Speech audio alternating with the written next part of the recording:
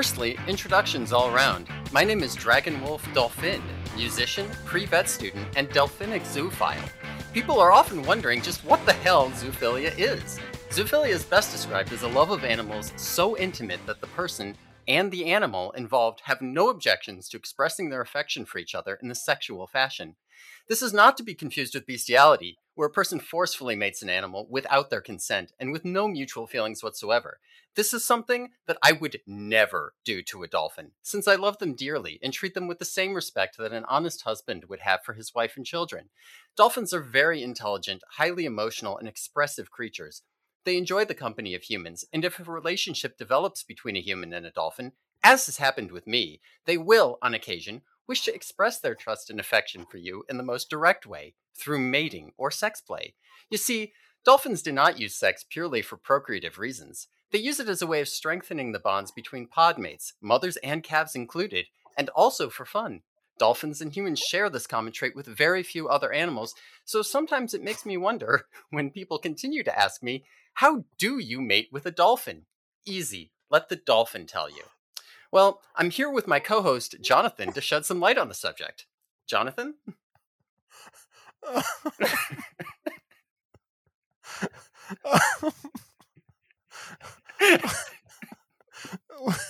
What?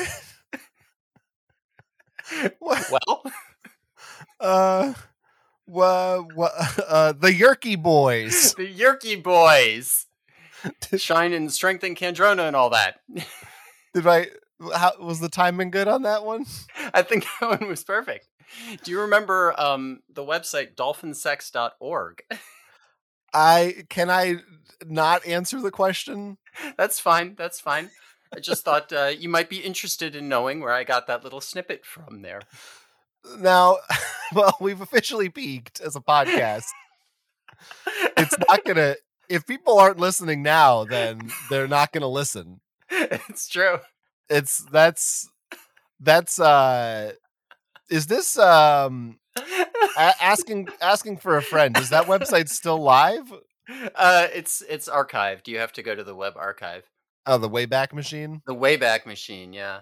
No, it was originally linked on the original Goatsy site, which is how I first learned about it. Now, for all the Zoomers out there who don't know what Goatsy is, you can Google that. Right. And you'll Highly figure recommend that out. Googling it. Wow. Okay. Well, I mean, I wasn't briefed on this, but it's thematic, and I like that you really kicked things off with a bang. Thank you. So that's great. I knew you'd appreciate it. And you're also Will. I'm also Will. I'm not Dragon Wolf Dolphin. Yeah, little surprise for the listeners. Gotcha. And this is the podcast where we talk about Animorphs books, just to reiterate. Yes, we talk about Animorphs books. This is book 4, The Message, and Cassie turns into a dolphin on the cover of this one. Thus, wow. Yeah, no, yeah. Thus the dolphin. Right, that's the dolphin sex. Right. Which I'm sure will come up again as we get further into the book. It might. Hard to follow up on that, but I got to tell you, I'm feeling a bit like Cassie over here. Are you now? Yeah, I'm feeling a bit like Cassie because I'm house sitting for my uncle who has kind of a farmish farm, and he's got some chickens and some cats that I'm tending to. So I feel like I'm on Cassie's wildlife rehabilitation center somewhat. That's pretty cool. Part of the reason I mentioned that is because one of the cats here is a little old and a little bit ornery, and there's a non-zero chance that at some point during the podcast he might start yowling and sounding like a dying animal loudly and abrasively. Right. And so Jonathan will have to go and shove a pill down its throat while wearing leather work gloves out in the barn. I don't know if it's going to happen or what we will do if it does, but I thought I'd give the warning now. Okay.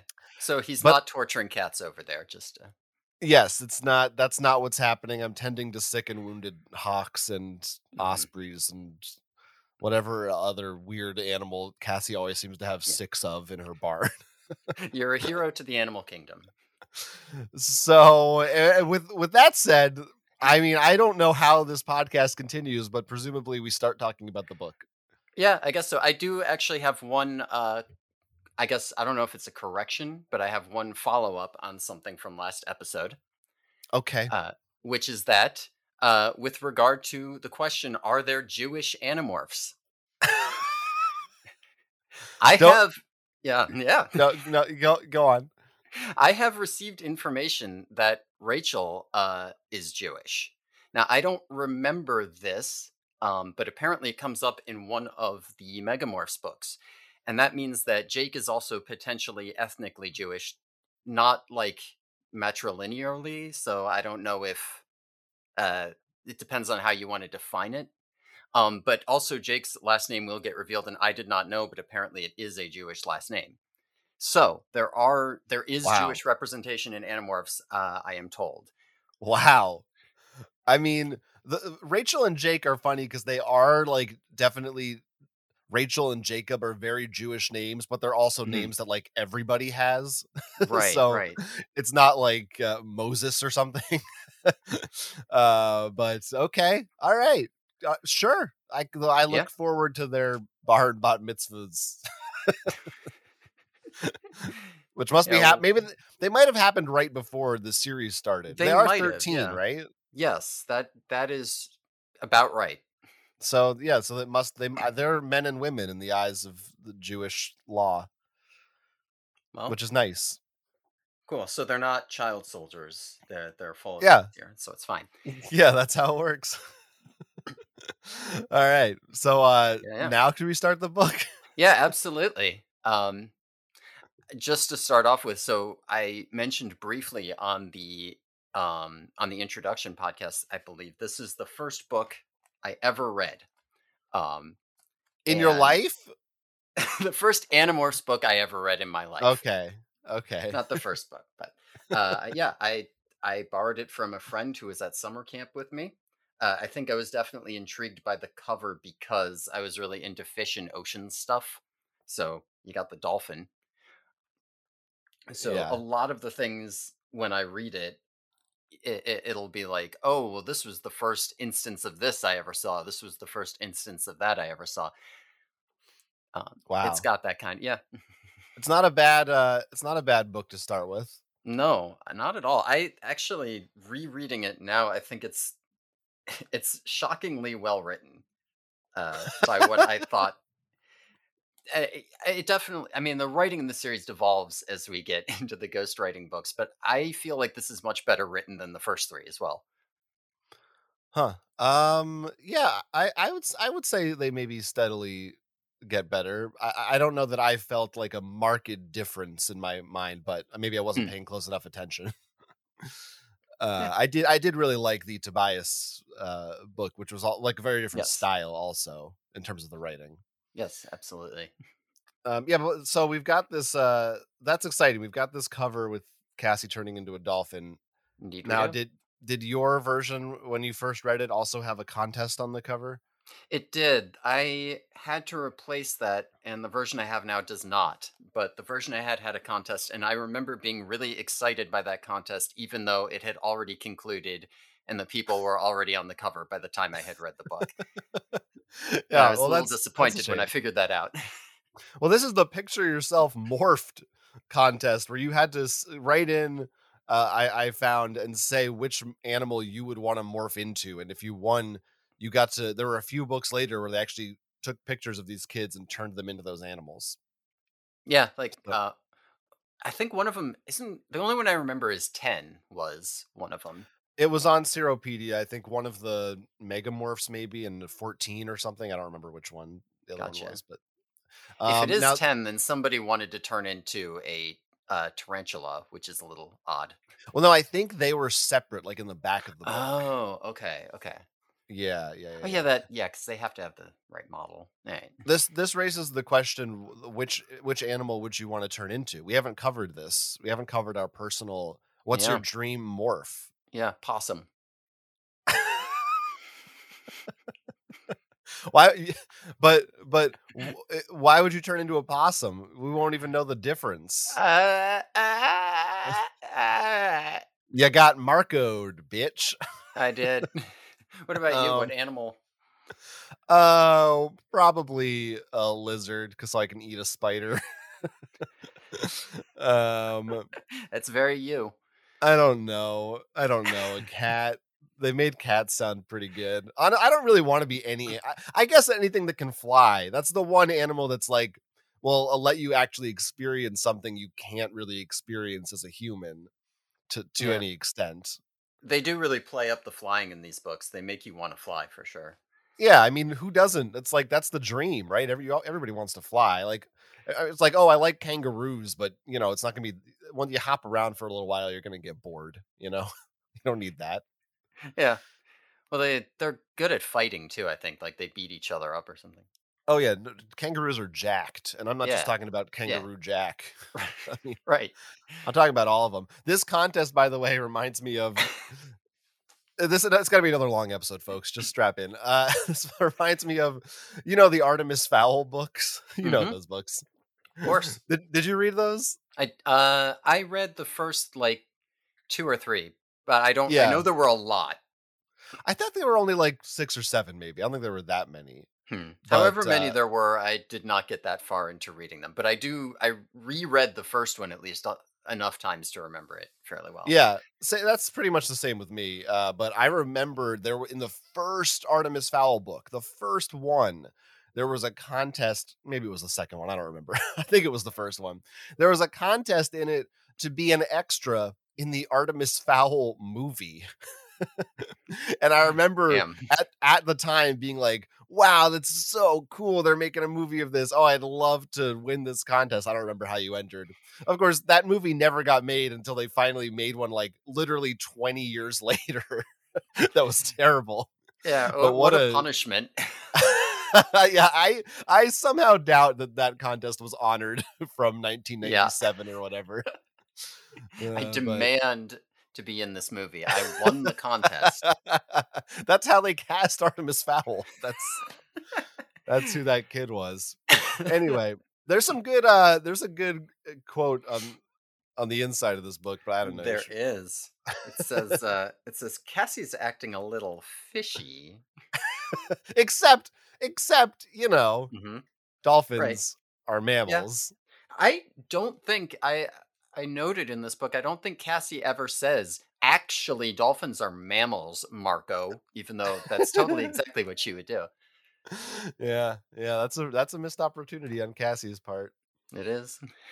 but whatever. All right. Yeah. I'm reading the other one too. The sometimes you have to change a little more than your mind. And I'm wondering if they ever get like a more than meets the eye Transformers quote on these. Every front cover quote so far has just been some. I'm waiting for. Do you want your change? Like they're all just the dumbest, most meaningless puns on like the word change. That has nothing to do with anything. Hey, if you were an animal, wouldn't that be different? It would. That's my pitch for the next book. All right. Yeah. Anyway, it's a good cover. I can see why you liked It it. is. It is. I did like it a lot. And Cassie looks quite stunning in her little second Yeah, second stage happy that is doll the thing. weirdest, most unpleasant one. Sure As I is. think that's maybe always going to be the case. That's probably true. It's too The human. It's the uncanny valley. Yeah, it's weird. It's very Yeah. weird. I don't know that this is. I guess this is a fairly accurate representation of what it looks like when someone morphs based on their descriptions. Yeah, Like, I mean, it's a little all at once. Like in the books, yeah, things will happen sometimes out of order, but it is supposed to be horrifying and gross. right, right. Yeah, it doesn't happen this smoothly, unless maybe later when they are better at it. I don't think they ever get better at it. Well, Cassie's Cassie's, real good at it. yeah, I don't know that she. There are, I don't, trying to remember the word, but there are performers on the Andalite world who like morph as performance art, and I don't think Cassie ever practices this, but like she clearly has the talent. I think estrine is the word for someone with a talent for morphing, but Sure. we'll see. Well, We'll find the out. Cassie's morphing is relevant to the beginning of our book, so why don't we It go there? is. It is. So so we open up. Cassie can't sleep. She's been having strange dreams about the ocean. And she's been having a problem where some kind of animal has been getting into the wildlife rehabilitation clinic and it's been killing the birds. So she goes out to the barn in the middle of the night to morph a squirrel to see if she can't catch this mystery badger or fox or whatever it is. She morphs into the squirrel. The original squirrel's name is Magilla, by the way. I'm just going to point that out now. Uh, Tobias shows up in the barn in the middle of the night as well. Um, he actually thinks about eating her at first. Seems a little rude, but the animal does show up. It's a fox. Tobias chases it out, and she morphs back, and she and Tobias have a conversation and realize that the reason they're both up here in the middle of the night is that they've been having the exact same dreams about the ocean and about a voice calling to them from beneath the waves. So this is our intro. We get our nice using our morph for personal reasons scene. We get our nice little hook into the story. Yeah. Cassie's really good at morphing because she's a huge nerd. Yes. And in all the books before this, everyone kept remarking on like, "Oh, Cassie's so good at morphing," you know. And this book, it's like, oh, now we're Cassie. We get a little bit of insight into how she's so good at morphing, and it turns out because before she morphs, she thinks about what it's like to be that animal. That's her secret trick. This kind of feels like the 115-year-old whose secret to longevity is they eat a mango every day or something. Like I don't know that Cassie's a reliable. She's just good at it. She can empathize with the animal better It's an or innate something. ability that she maybe herself doesn't fully understand. Yeah, Something like this. that could be true. I like the squirrel stuff. It's funny that the squirrel is, it's doing the like, I'm a squirrel. Like that's how all squirrels are characterized in media. Yeah, it's like over a full page of just the squirrel her squirrel brain going, predators, ooh, a nut. What's that? Yeah. And again, this is my first morph that I ever read. Wow. So just seeing all the squirrel thoughts coming down, that's my Diving intro to right being in into the it. head of the animal. That is wild. It A good is. intro. It is. It did make me want like a Mirror's Edge style video game where you're a little squirrel doing parkour. Cause that, I the way they described it, I was like, yeah, squirrels are little acrobats. They're jumping through the trees like Tarzan and stuff. That's fun. Hmm. Do you think that's fun? I do think that's fun. Yeah, I'm a, Cassie she does a run straight up in this one, oh yeah, she does like like up the you know, beam. like Trinity. Yes, like Trinity. Little acrobat squirrels. These kids definitely. Marco would have referenced the Matrix if it was out at this point. Wouldn't have been out at this point. Yeah, well, that's what I'm saying. If it were, he would have. That's true.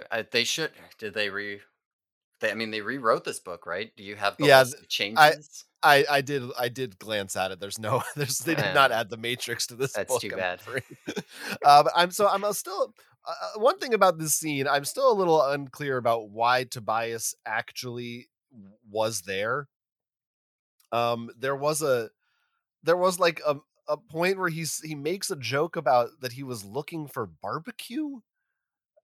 I don't like which I'm not sure what that means. It seems like he was just hunting, but why Yeah, specifically would he come to hunt in Cassie's barn? it does seem rather rude to hunt in Cassie's barn, right? Like if the squirrel, even if the squirrel's not in the cage, it just you could go hunt something in a field. How do you know they didn't get out? It just seems wrong. He's It's being a bad weird. friend, kind of. And this is really like a full 180 from the previous book where he was fighting so hard against his hawk instincts, and now he's just like, nah, I'm out here, I'm eating squirrels, this is the life now. Yeah, no, Tobias is fully in into hawk life now. He lives as a hawk. That's just how it is. He's done fighting it. He's not going to be a human, and that's kind of going to continue. Yeah, you know what? That's fine. We had that book. It's cool. He's embraced it now. We can move on. That's fine. Move past Yeah, it. we can. There's also a scene in this part where Cassie's dad walks in on her. That Right, right. yeah, I remember as a child quite vividly because he almost catches her in morph because she still has her squirrel tail.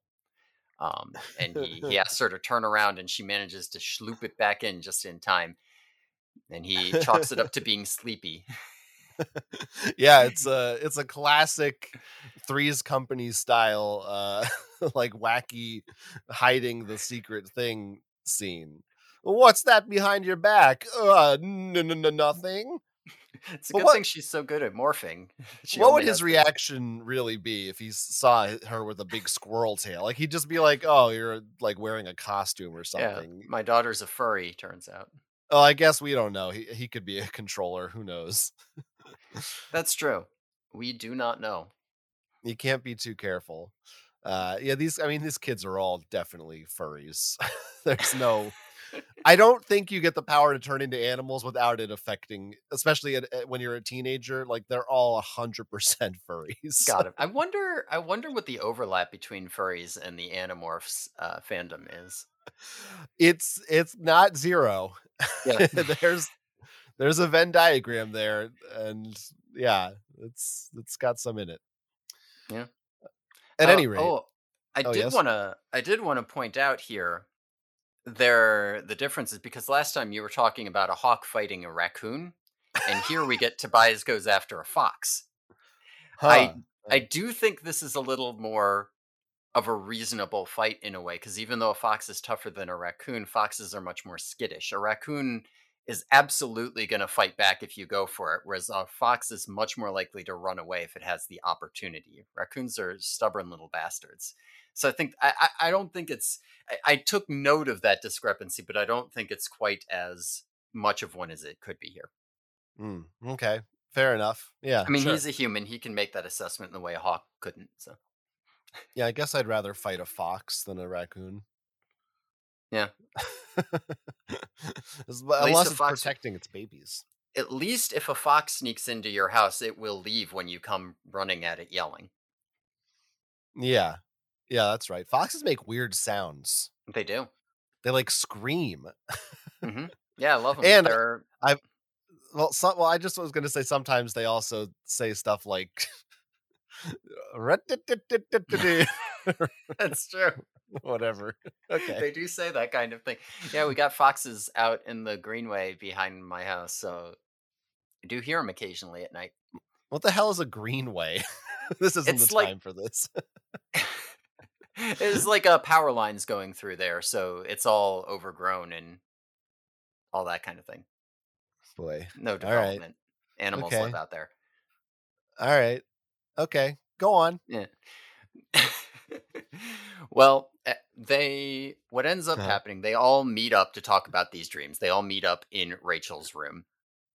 It turns out only Cassie and Tobias are having these dreams. Marco and Rachel are pretty skeptical if they mean anything or whatever. But Jake has taped a segment of the news that he thinks might be relevant. Because it turns out that pieces of metal have washed up on the beach and they have strange alien looking writing on them. And Jake recognizes it as the same writing that was in the Andalite ship that Elfangor had when Jake went in to get the cube. As they see this story, both Tobias and Cassie fall unconscious and slip into this hallucination where they once again hear the voice calling out to them. And it says, "If you can hear me, come." They're convinced it's an Andalite voice, and they all decide that they need to go rescue this Andalite. So we got another great series of character moments. This chapter is sort of again, all these are my introduction things to concepts. This is my intro chapter to all of the characters and their dynamic. Um, Mm. I quite like it too. I think we need a machete cut of Animorphs. It's the Dog Times cut, and you start with this book. Okay. I see. The problem is I wouldn't be able to tell you what order I read the first 20 in. I just know it was out of order. People know your Twitter handle, so it's not because I just said Dog Times instinctively, That's true. even though we introduced you as Will at the top, people know your Twitter handle is Dog Times, so it's not so weird that I said that. Um, but it is still very weird. Yeah, there's some good character stuff. I like imagining, like especially. I wonder if it was weirder for you as your first book, but for book 4, I had to step back for a second and consider how weird it is that these kids are just hanging out, playing video games, watching TV, and just also there's a hawk just like in the living room, just like chilling with them. It's very funny to picture. I think when I first read this book, I didn't know what a red-tailed hawk was, and I imagined Tobias is looking like what's his name from Aladdin, because that's a red bird who talks. Iago. Yeah, Iago. Okay, sure. A different image than I have now. Now that's the fan fiction I want. Cassie. Sorry, that's the best I can do. It's the best I have. It was Rest in very peace. good. Thank you. Thank You're you very welcome. much. What I want to know, you mentioned the Andalite alphabet. Do we know what Yes. that is? Is there a visual interpretation of that? Do we have I that somewhere? don't recall ever seeing any Andalite letters. Yeah, they don't even, maybe in the first book they describe it a little, but I wonder if it's in the TV show. or the comic maybe? Mm. I don't oh, you can you I there's hear an meowing. ornery cat. Yeah, so he may stop or he may do this for 20 minutes. If it gets bad, I'll stop and stop recording and we'll figure that Well, out. he seems to be done for now, so. Boy, it's like fluffy McKitters over there. Yeah, yeah, Fluffer McKitty. That's what it is. Now there's also another passage here that I want to highlight when they're doing their usual thing of being like, oh, that's Marco, he's this, that's Rachel, she's Mhm. that, just to catch everybody up. Yeah, yeah. And of course, Cassie describes Jake, and they've got a thing for each other. Right.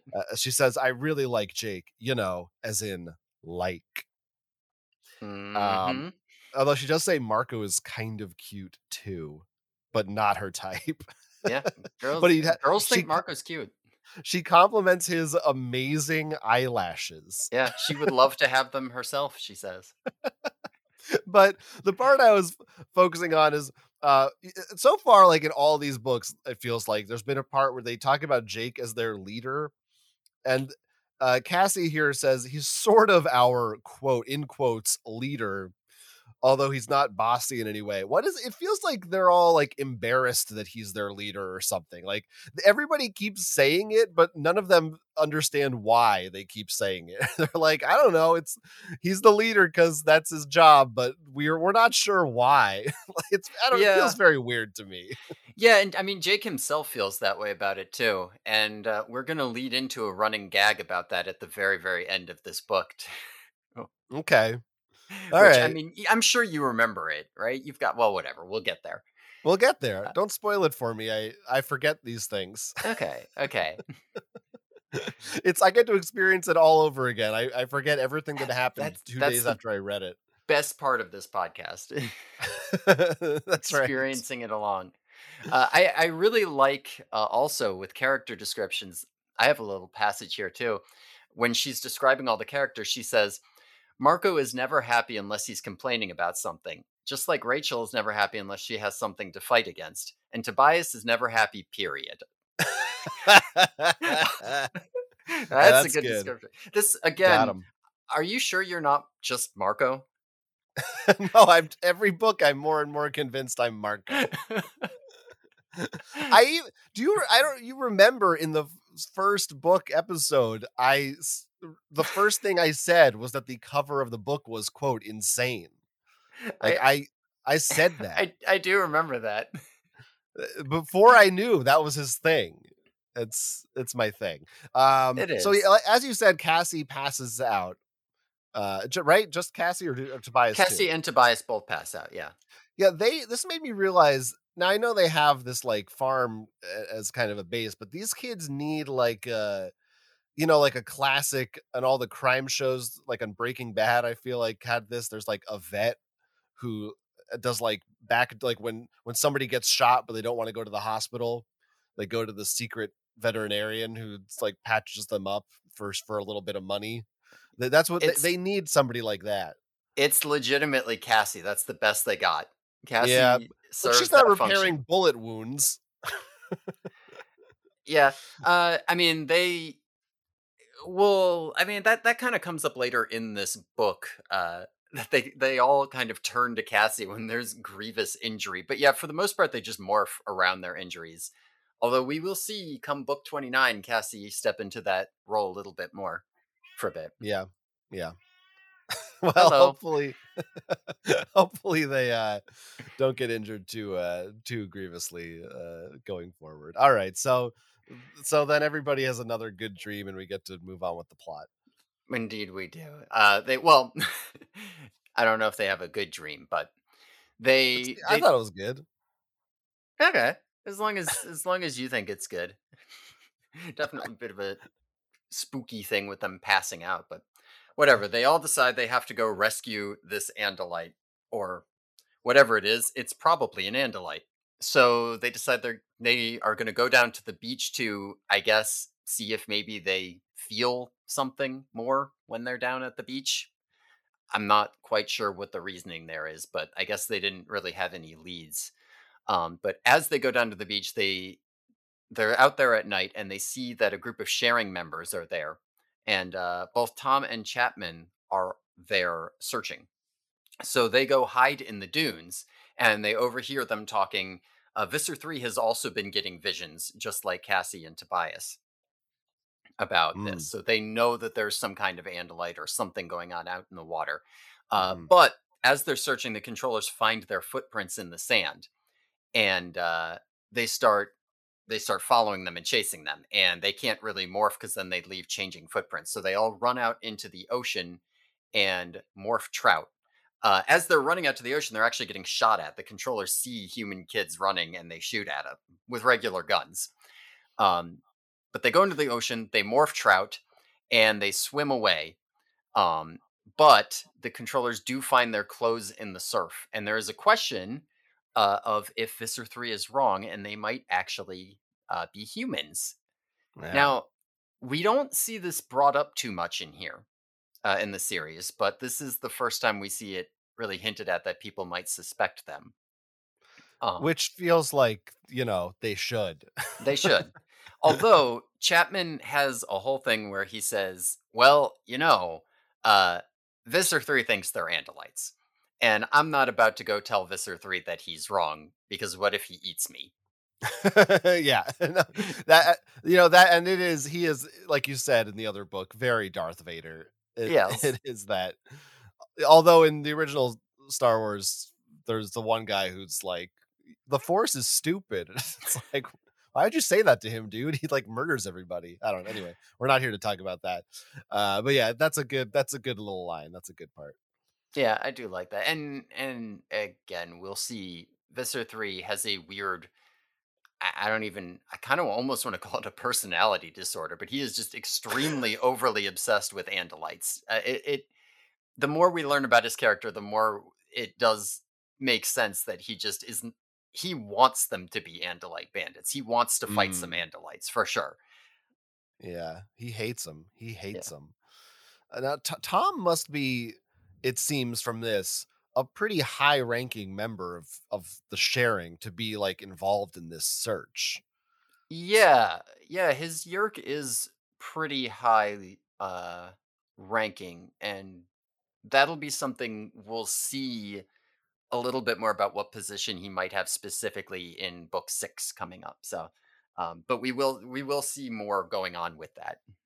Yeah, so that's interesting to be like, he's not just some dude who's, although I was gonna say he joined relatively recently, but I'm like, wait, it doesn't that doesn't matter because the Yerk is not him. Right, right. The Yerk might have passed around from different people. It is interesting that it feels like the Yerk must be moving up through the Oh, ranks really? right now. Yeah, because if he were already high ranking, it does make sense they wouldn't have put him in Tom. Tom's just some kid, right? I don't think they Mm. would have. Maybe. Yeah, I don't know. I guess that makes sense. But I was like, oh, maybe they don't really care. It's just like we just need a body, and you're a important Mhm. Yerk, and just go in a body. But I guess you're right. Like he doesn't even have his own house. Like there's no like Yeah. autonomy there. There will be more details surrounding that, so we can keep an eye on that when it comes up. Okay, okay. There's a line where they Cassie says the sharing is very subtle, of course. Which I said, are they? Are they the sharing? Yeah, they're very subtle. Yeah, The sharing. they're a little cultish for sure. um, and I gotta say the concept of being a freshwater fish in saltwater seems really uncomfortable. That seems bad. Yeah, they do describe it as like burning all over their skin and in their gills. Yeah, But that's rough. That's yeah, that's kind of uncomfortable. That made me uncomfortable.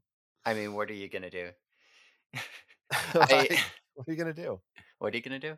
I do want to highlight a little conversation that Marco and Jake have, where Marco is upset about dying before he can even get his driver's license. Jake says, Marco, you can turn into a bird and fly. You could do it right now. Why would you care about driving a car a few years from now? And Marco, of Yeah, course, says, the babes. You can't pick up chicks when you're a bird. yeah. Yeah.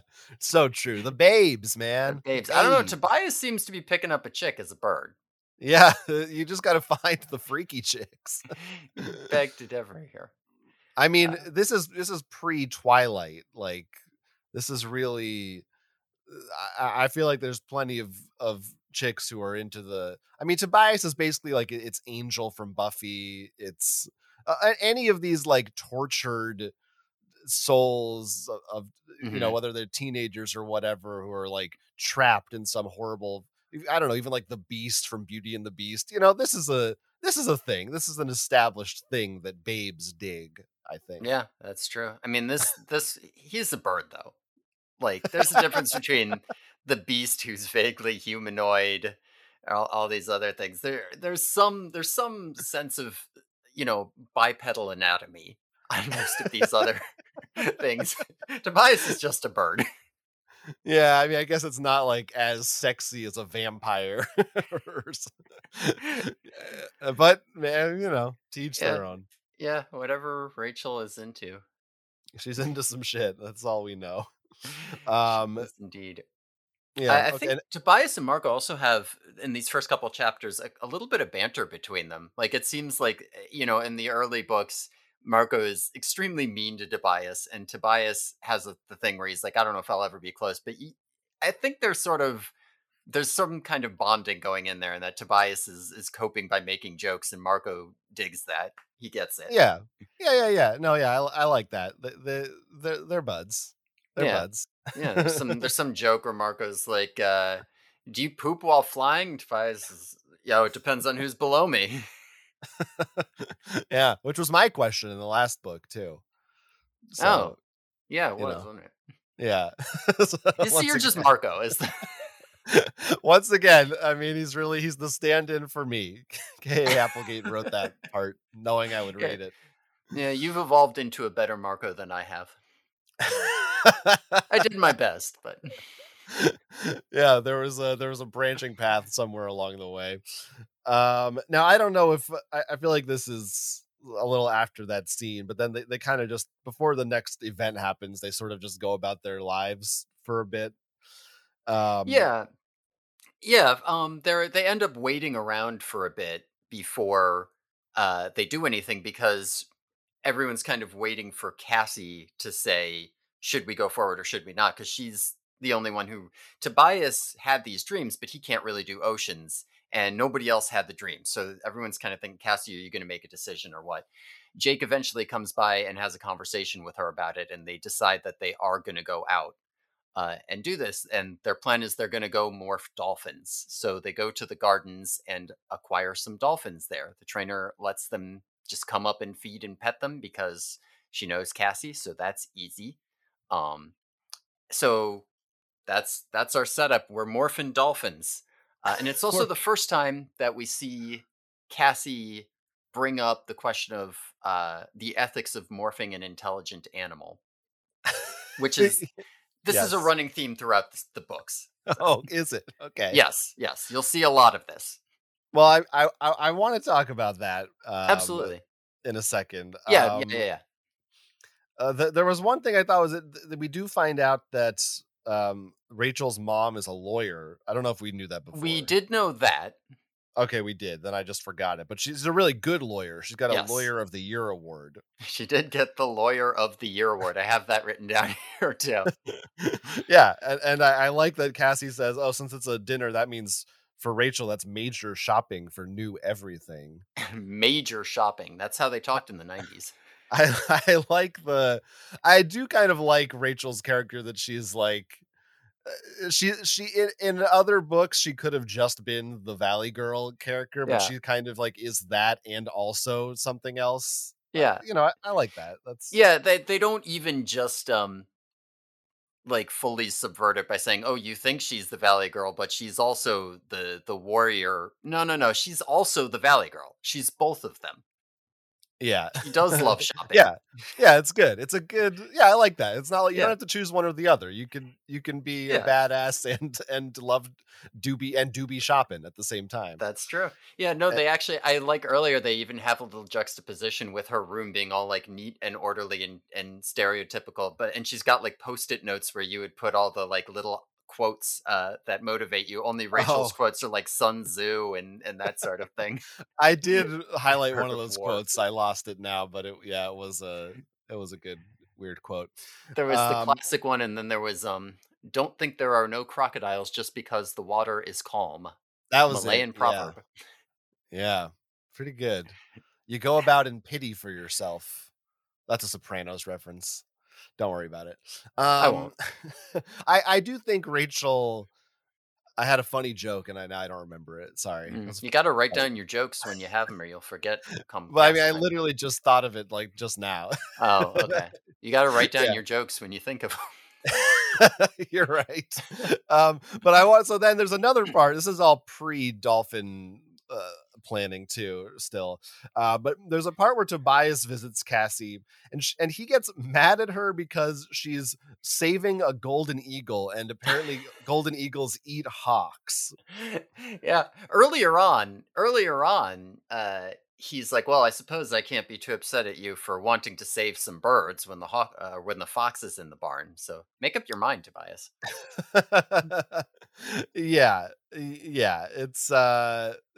But this is a strange dynamic. I don't understand. Tobias is like, "I love people who save birds. I hate these birds because I'm a hawk." Like it almost feels like he's like a Mets fan. They're a Yankees fan. It's like, oh, I can't believe you'd hang out with that guy. A bird racist. Yeah, it's I mean, it's funny. But I mean, Tobias really does. He is about the bird life. He has opinions on all the different kinds of animals, like strong ones that a person probably wouldn't have. Tobias is not to, I once again, another meme reference. Tobias is in the corner at the party, like they don't know golden hawks or dicks or something. I don't know. Yeah. You know the meme. If we ever make a official Yerky Boys Twitter, we'll post all these memes there. That's yes. You know what? We're committed to it now because these memes need to exist. That's yeah.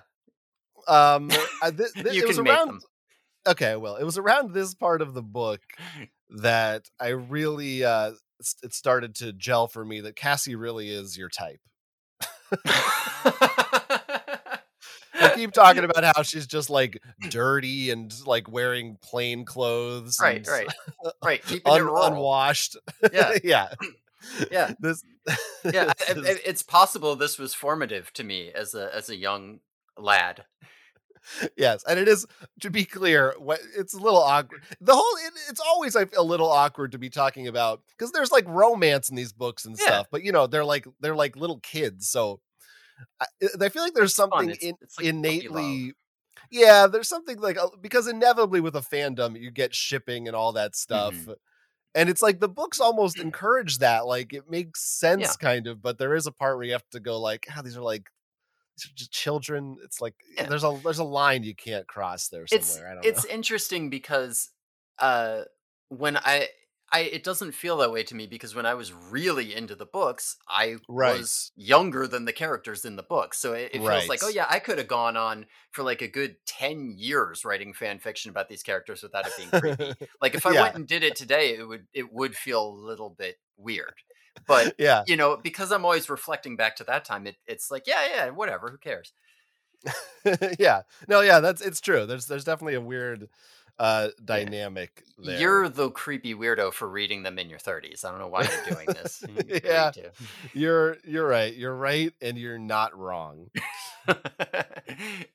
There's a part here where Cassie mentions that her farm had been in her family since the Civil War. That's true. And I don't know, that just seems a little awkward, what with the whole Civil War slavery thing as an issue.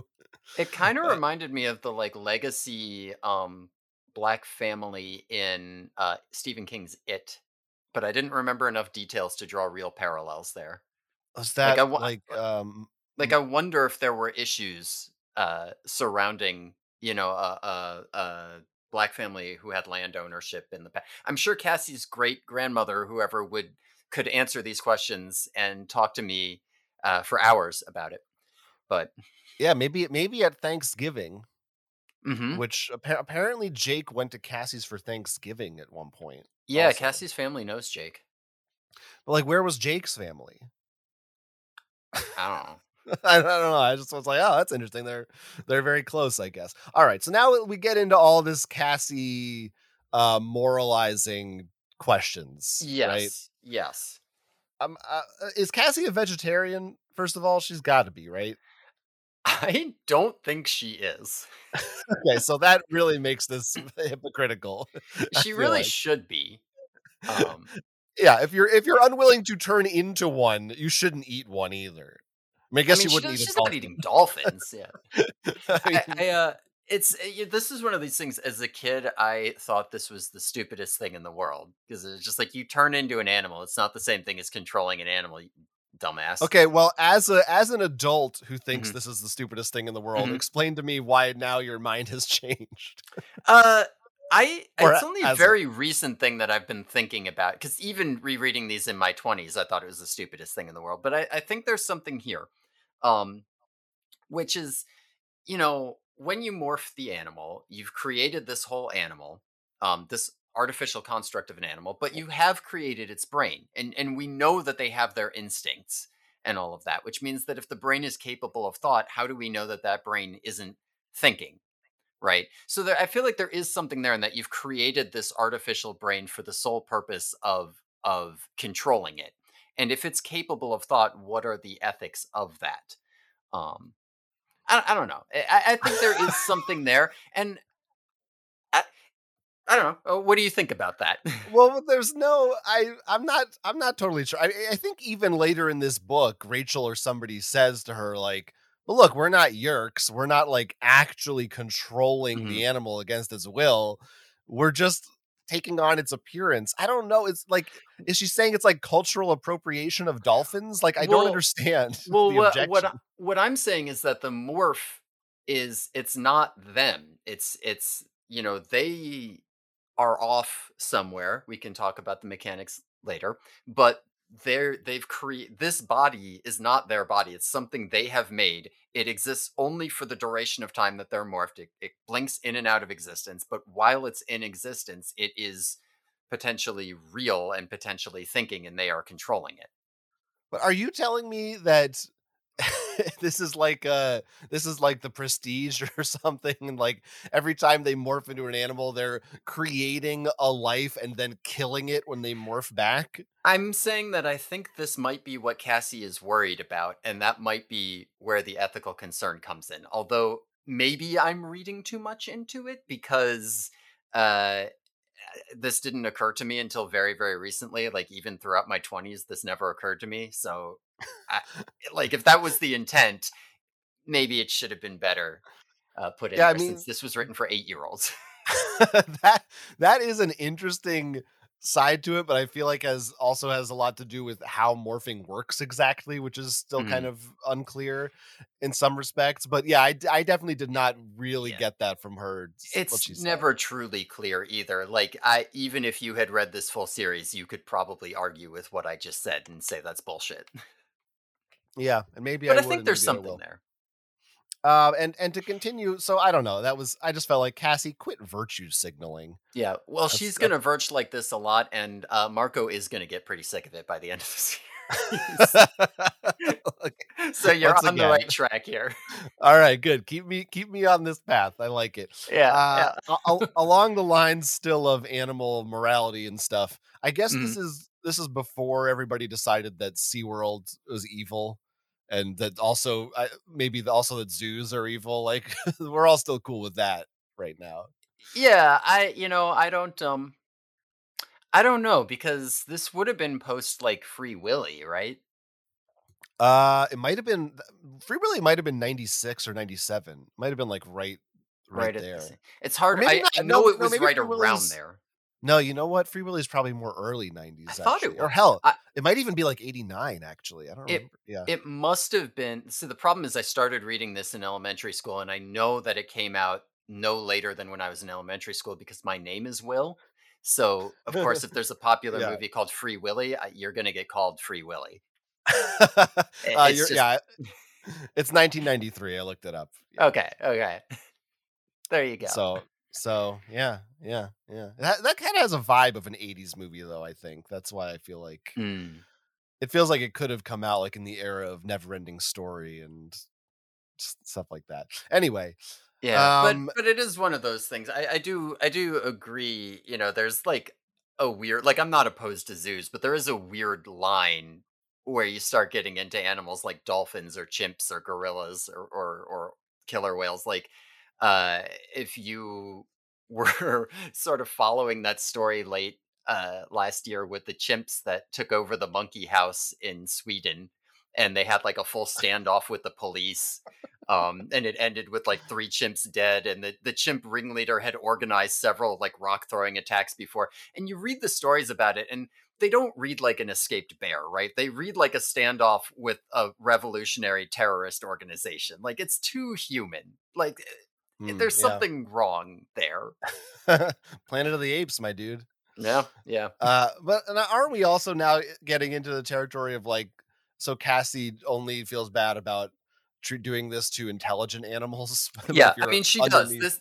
Yeah, like this will happen. She never feels bad about morphing unintelligent animals in whatever her definition of intelligence is. so I don't know, Cassie. I don't know if I'm fully on board with this one, but Yeah. you know, Well, she you do is you. still a kid. She's doing her best to try to figure out. This is a thematic thing with Cassie. She does her best to try to be a moral actor, even when they have to do immoral things like killing. And Cassie's it kind of a causes. Lisa Simpson. Yeah, I guess so. It causes her to be very contradictory at times, but I do think that it kind of helps her hang on to her soul in a way. But Wow, that's it, deep. it is deep. Thank you. That's really deep. Okay, so did they get these dolphins yet? I don't remember where we're at. Yeah, they got him. They got him, and so they have to go out and morph him. Now, So yeah. just I'm sorry, but before I know that this is we're an hour 4, I think, of the podcast right now, but Hmm. it needs to be, and I mean we could save it for the end, but I think we should say it now that these Absolutely. dolphins are named after the characters from Friends. I was going to immediately make sure to let you say that, and somehow I forgot that. They're although it is never explicitly stated in the book, their names are Rachel, Ross, Chandler, Joey, Phoebe, Monica. That's right. Do you remember And which one Cassie morphs? Monica, right? Yep, it's Monica. And yeah, I want to know who they all got. I need to know. I do too. I think because Marco, I think should get he's kind of a Chandler He Joey combo is. package. Yeah, he could be either. I mean, he um, and Jake have to be Chandler and Joey. They just have the two oh of them. yeah, no, that's true. That's true. Yeah, I wasn't sure who Jake would be, but I think that's right. Yeah, the friends don't really have a leader. I Yeah. guess Imagine if there was a Friends series of books, and every it was like, my name is Phoebe.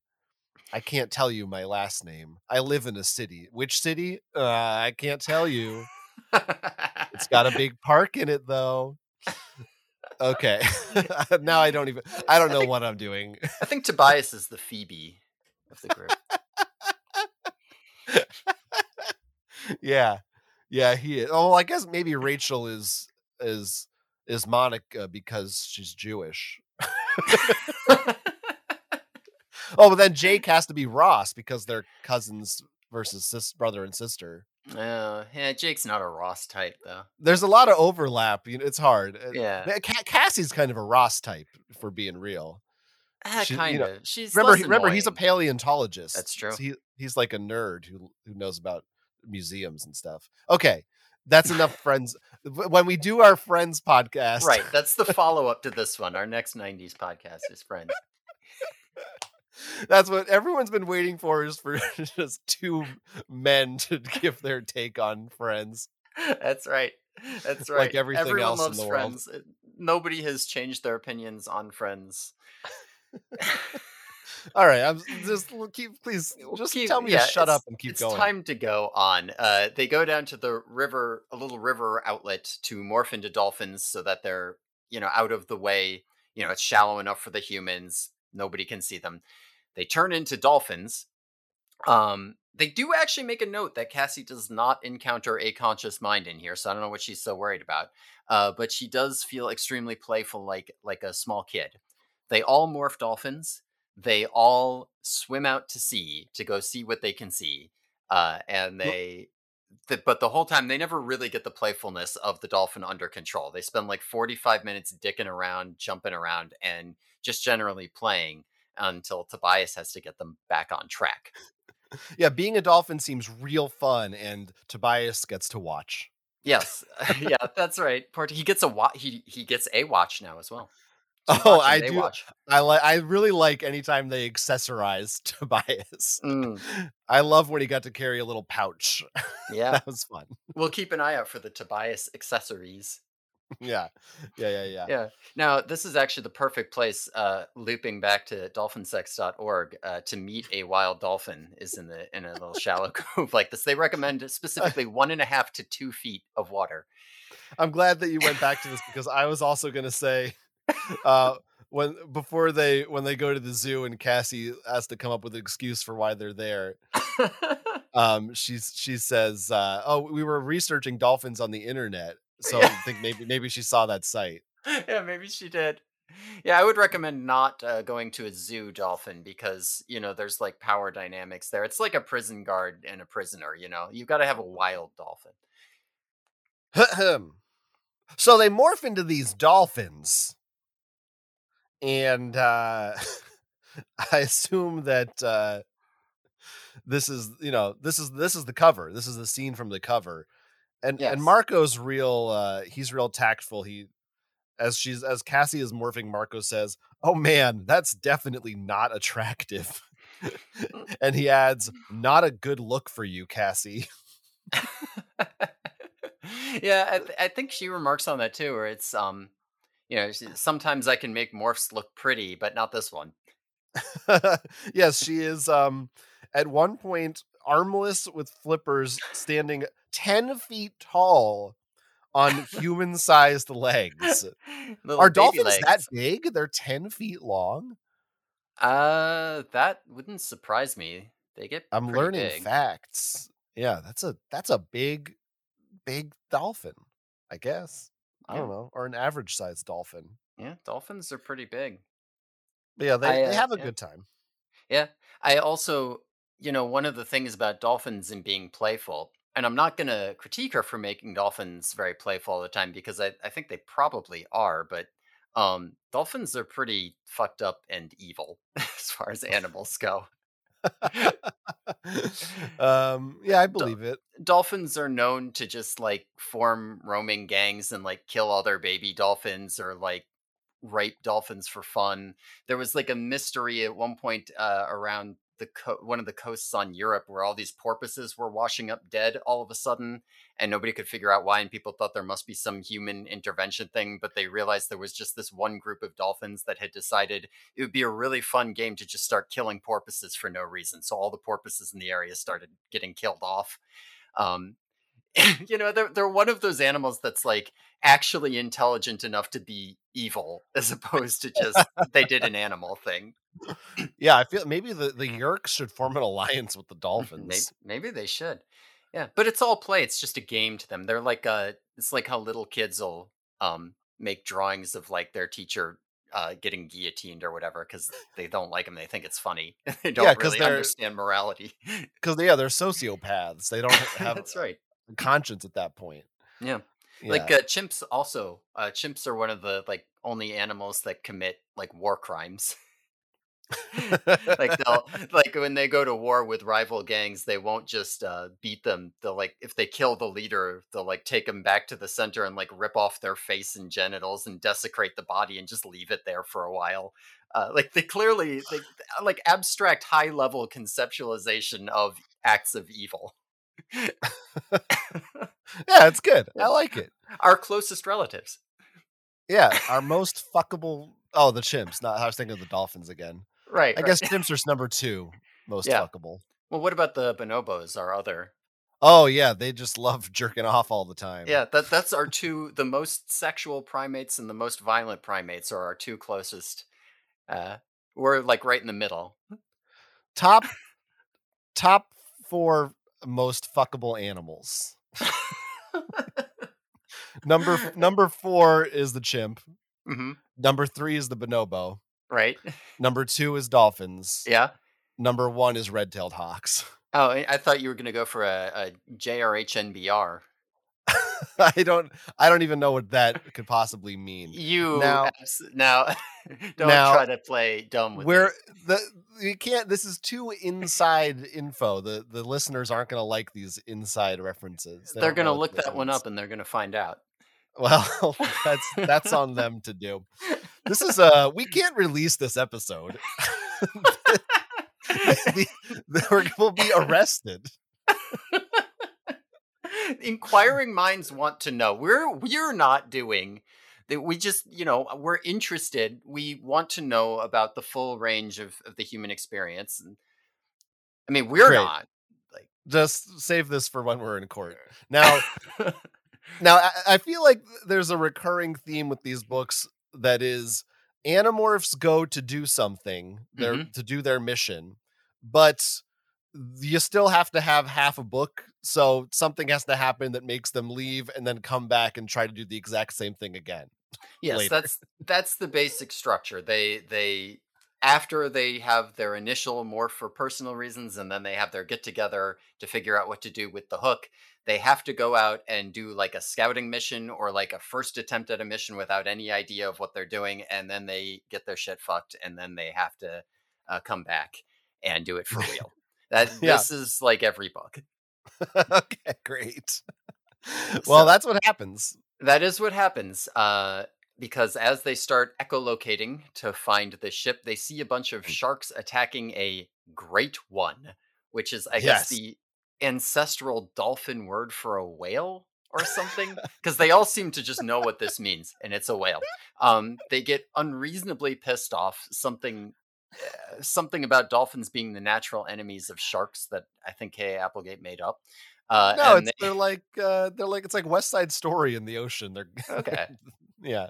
Okay. Actually think it came from somewhere else, but anyway, they fight off the sharks, drive them off from the whale, and it's pretty violent and intense. And when the dust settles, all the sharks have been driven off, but Marco is sitting there and his tail is bitten almost clean off. It's hanging by a few threads of flesh and he is rapidly bleeding out and like losing consciousness. And they're in the middle of the ocean and he can't swim. So this was my first like real graphic trauma in an Animorphs book.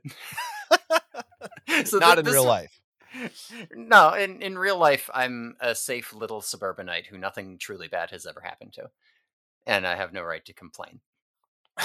because of my we'll, privilege. we'll fix that by the end of the show. Okay, good. Yeah, it's disturbing. Yes. It's truly disturbing the way that it's described, like his tail hanging by threads, or I mean, it's very gross. Yeah, and you can feel the sort of like panic and desperation in his voice as he's like saying like I'm going to die and he's like pleading for help and he's like I think I'm in real bad shape because he's like slipping out of consciousness here. He Um also does say, "Oh man, that's a major ouchie." mhm. Even in his dying moments Marco is still who he is. God bless him. Yeah, yeah, it's pretty gross. Yeah, it was a little bit shocking. Yeah, and I mean, this is one of the things that they love to do in Animorphs is make the worst trauma the stuff that's just regular Earth animal stuff. You know, the epic climaxes are usually less memorable in terms of like, oh my god, how horrible, than just like, oh, there were some sharks here. We just ran into some sharks. What are you gonna do? Yeah, this is just everyday stuff. This is real. Yeah, Th- no, This happens.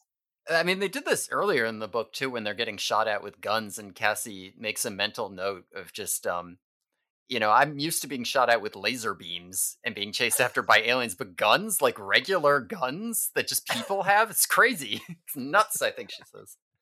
Yeah, it's insane. It's insane. That's right. Um, Insane. yeah.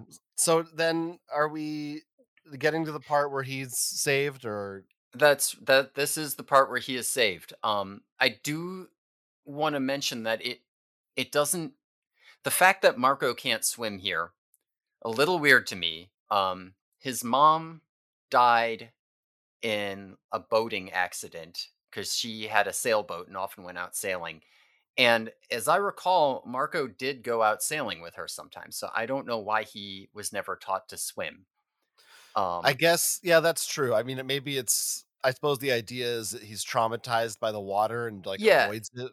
it Maybe would make he. sense that he has like ocean issues or fear, or that like if he hadn't learned how to swim before, he might not want to learn how to swim. But Although they don't, you would think that would come up when they're going to go into the ocean, but it you would didn't. think that it would come up, that he would say something about that. But Yeah, no, he seemed completely fine with doing it. So, which is yeah. weird just for him. It is weird. Yeah. I mean, he's down to save an Andalite. He said, I think even when he agreed to it, he said, "I really hate to disappoint y'all, but I'm coming along." Oh yeah, he did a funny thing where he was like, "I'm," or maybe that's later. I thought it was in the beginning. He's like, "I'm Yeah, yeah. in," and they're all like, "Huh?" And he's like, "I just wanted to beat Rachel to it for once." Oh yeah, I think that is coming up. But yes, he's a little scamp. He sure is. But this whale, this freaking whale comes This in. this whale comes in. You know, everybody turns to Cassie here. Help Marco, you're the vet. She doesn't. I mean, what's she gonna do? But she says if he morphs human, or if he morphs human and then back to the dolphin, he'll be healed, I guess, hopefully, because the DNA in the morph won't, whatever. But Marco can't swim, but fortunately the whale comes up, and it comes up to help them out, and Marco can sit on its back and demorph safely. Um, and fortunately this whale is like freaking psychic. It speaks to Cassie in whale song, and it like full on she's like bombarded with like images and sights and thoughts, and it like is communicating to her without words. It reminds me a lot of the Tulkuns in Avatar. And it also, when she has her conversation with it, it also tells her where this Andalite ship is. So they now know. Yeah, I did write down here. My note is good whale reminds me of Payakan, Everyone who loves Payakan. of course we all love Payakan. So hmm very, very, very good. They say he's a killer, but he is in fact a hero. 100%. He can be both. And all right. I mean, I don't know where to start here, but let's start with the demorphing thing. hmm So once again, morphing back into a human will heal you of any injuries, but not remove spiders from your stomach or bullets, apparently, if there's a bullet in you. What are the also, like, is there a limit? Like, what if you cut off the dolphin's head? Then you Right. die and you can't morph back. Okay, I guess I'm trying to think like Wolverine, like I think technically you can like chop him up into bits and he'll still regenerate or something. As long as you are alive, you can get your human body back, and then when you remorph, you will construct a new animal body from scratch out of that DNA. Okay. Okay. Okay. I don't Okay. know. I don't really know.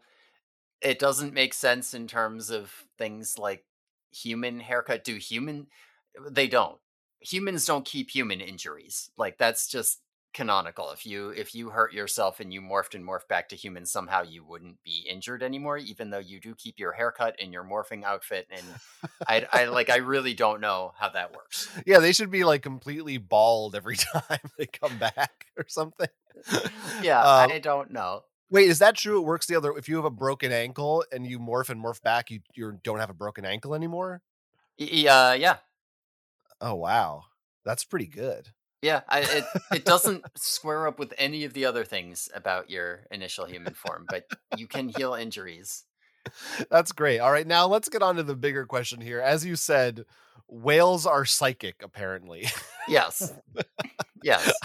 So it was already a little weird, but I liked it when the dolphins were like calling whales the great ones, Mhm.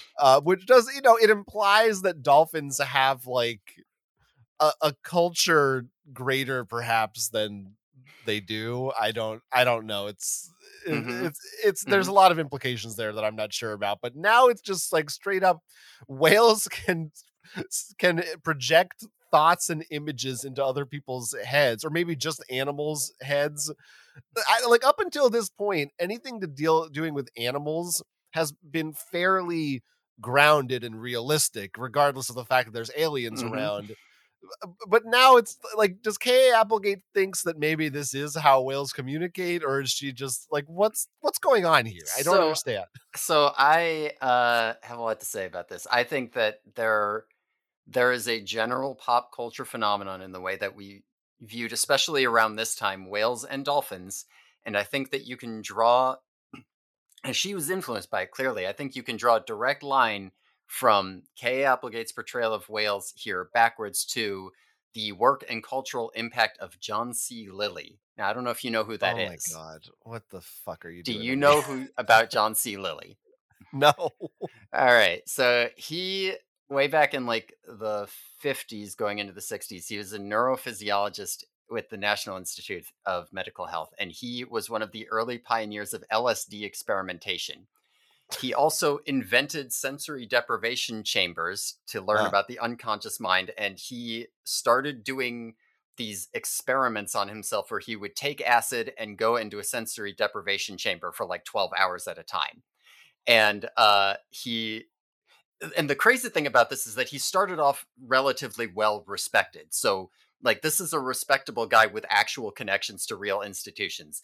But he became convinced that he was in contact with uh, a weird psychic galactic organization, specifically the ECCO, or the Earth Coincidence Control what? Office.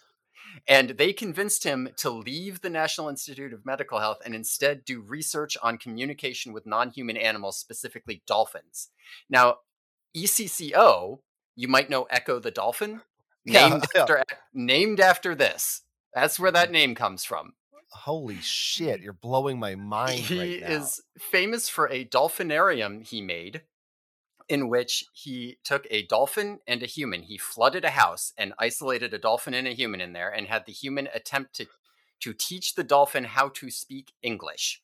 And the woman Margaret Howe ran it. It's if you listen to the audio recordings, it's fucked up. It sounds like some abusive boarding school where like some indigenous child was taken from their culture and not allowed to speak their language because she like if he tries to click or whistle, she reprimands and scolds the dolphin. He has to try to imitate human speech. uh and he meanwhile did his LSD meditations to try to guide these experiments from his isolation chamber. It's extremely fucked up. And yes, She did end up jerking off the dolphin regularly because this was a young adolescent dolphin and he had no other outlets for it. So it's famous for being a dolphin sex house. But what makes this particularly famous is that she notes all of this very meticulously in her journal as part of an experiment. It's worth noting that John C. Lilly was close friends with Carl Sagan and Frank Drake from SETI, the Intelligent Life Search guys. They called themselves the Order of the Dolphins here. And this Dolphin House experiment was partially funded by NASA. After the experiment was over, this dolphin, who very clearly was extremely traumatized, right, taken out of his culture, stuck in this house, developed this weird sexual relationship with this woman, and was like forced to only speak. This dolphin ended up actually killing himself, because it turns out dolphins can breathe or only breathe consciously the way that we eat or drink. So he just swam to the bottom of an enclosure and stopped breathing after being removed from the house. And from that point on, John C. Lilly just went completely crazy, fried his brain, and it totally lost all of his connections and respect and all of that.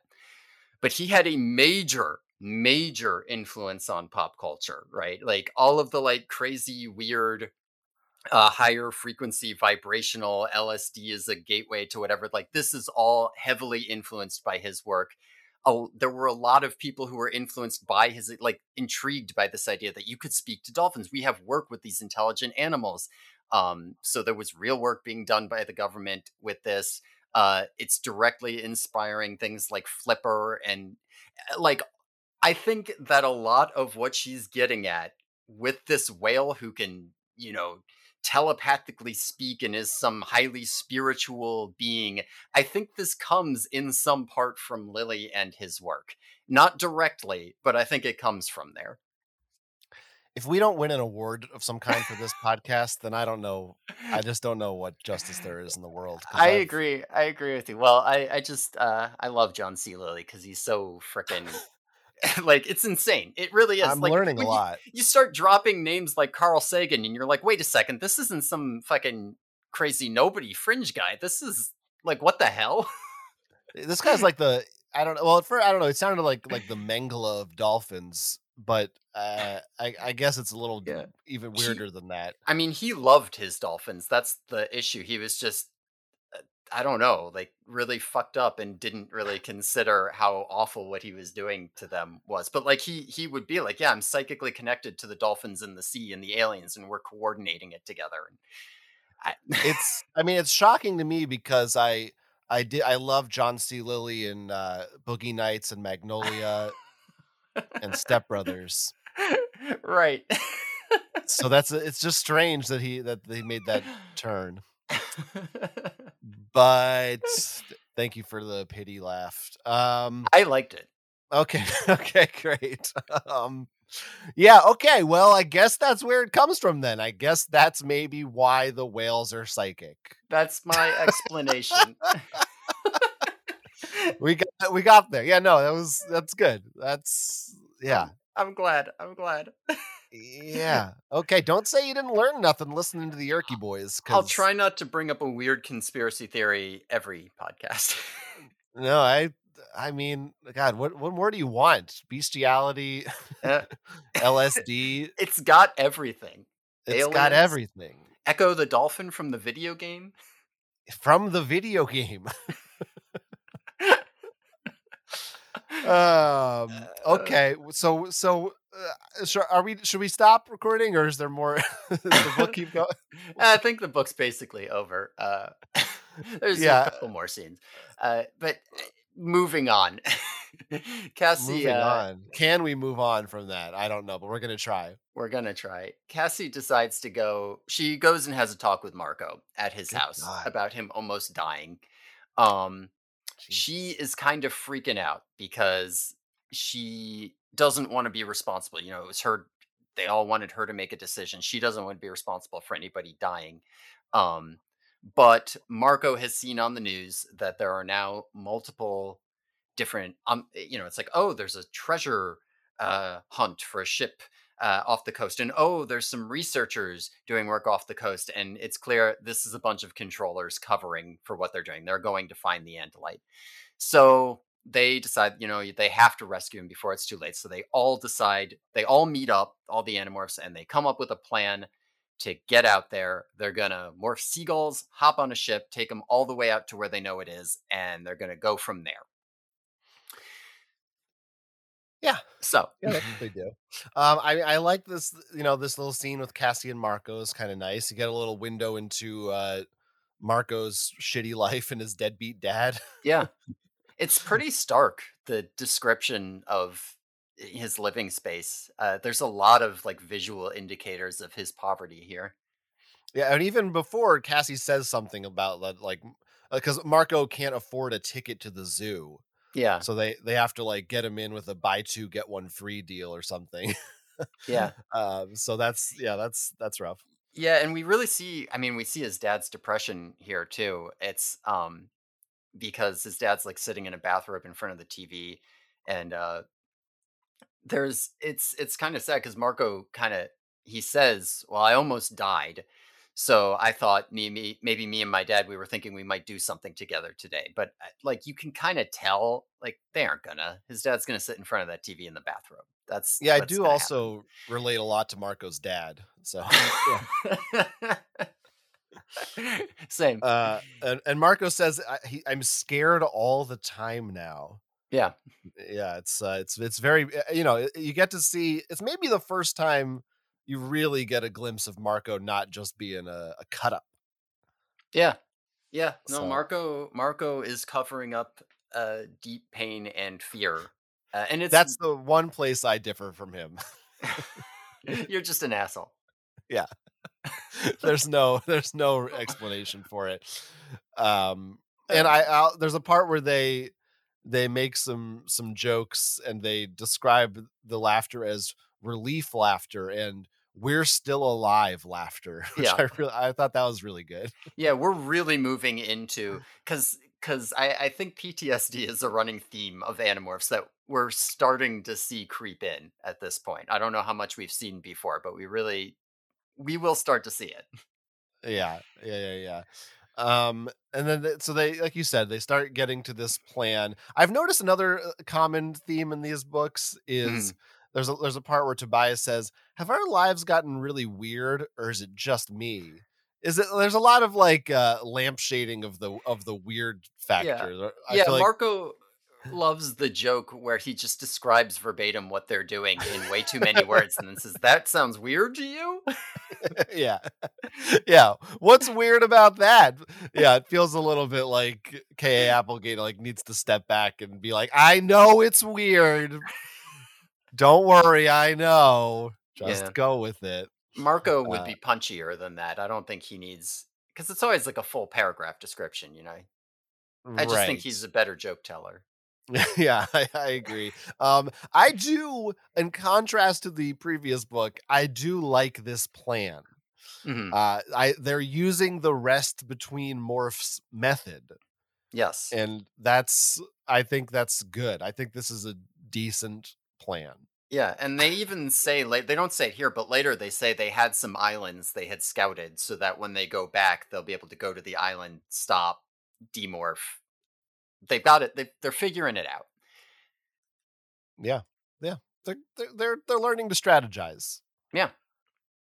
But they do go through with the plan. They fly out as seagulls. They do the whole mine obsessing over food thing, and they head out. They land on the container ship, the New Mar, and they morph humans and stow away on it. Tobias has to fly back because he can't morph, so he's just not going to be here for the climax of this book. He'll just be gone. Wah, wah. Poor, poor Tobias. Um, they get out to about where they think they should be, probably more or less, and they jump off the railing into the water and morph dolphins.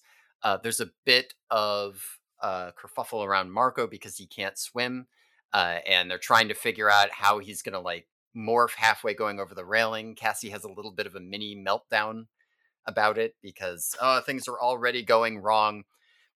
But whatever. They turn into seagulls, they get on this boat, they get to where they're going, and they dive into the water as dolphins and begin searching for this Andalite ship. Yeah. Uh, I can't help but wonder if this boat ever got stuck. Yeah. That Like, that could have been something. like if a boat stays in a canal for over 2 hours, it'll get stuck that way. Yeah. I don't are we doing an Evergreen reference or what is It's this? the Ever Given, Oh, my Ever friend. Given? Is that what it was called? That is what it was called. Oh, I don't remember. All It's right. okay. You thought it was funny, so we can Yeah, move I on from thought I thought it was funny, and then I was like, wait, now I don't know if that's what he's talking about. there. Oh, Because I've it already was. the world has moved on. Okay. I haven't. Um that's fair. So I know I just complimented them for this plan, but at the same time, I am reading this passage wondering how no one on this ship notices 5 kids turning in and out of dolphins or whatever at the back of the boat. I guess it's a huge ship or something, Yeah, I maybe, mean, but it's a cargo ship. They're probably just in among the boxes. Nobody really has to be there if they're not loading or unloading. I yeah, don't I know guess how the crews on these things work. it doesn't seem like they're making any effort to like keep their voices down or anything like that. They're It's like, probably enough ambient noise. I don't know. yeah, you're probably right. But yeah, I mean, and we get more about Marco not being able to swim. He says, someone Cassie calls it the situation insane, and Marco says, "Hey, that's my word." Mm, it So is. that's pretty fun. Little Marco Um, word. Yeah, and we see, Cassie and her freak out, in the last episode. It's a little more of the what I was saying back then about Jake is sort of the leader, not necessarily because he makes great decisions, but because he's kind of willing to make decisions. Cassie here, it's like, well, this is the right call, but Cassie doesn't want to make it because what if somebody dies and then it's her fault, kind of right. thing. She can't handle it. She can't handle the pressure. Yeah, Jake will take on the responsibility of them dying. Now Rachel has no problem turning into a dolphin and diving in. Oh yeah, she's all swan diving in or And whatever. Jake and Cassie share a little moment where he's like, "Ugh, Rachel, am I right?" and uh, Hmm. and Cassie says she's your cousin. That's But why I I, like her. yeah, I think maybe Cassie. I read it as Cassie being like, "Jake, she's your cousin. Stop, Uh, stop." um, but in the end, they do all they do it. They do it. They they turn into do. dolphins. They get into the water and they swim out. It's easier for them to find where they're going when they're dolphins because they have whale instructions, not human instructions. So they see when they get there, they see this helicopter dragging like a sensor line, so they know the Yerks are here too. They dive down and they see the dome ship, so which is a pretty badass thing that we can talk about. It's an Andalite dome ship. It's a spaceship, and they've got the whole environment in it. It's like there's a little chunk of world with a big glass dome over it, and they see the Polly dome Shore from the is in ship. there. That's right.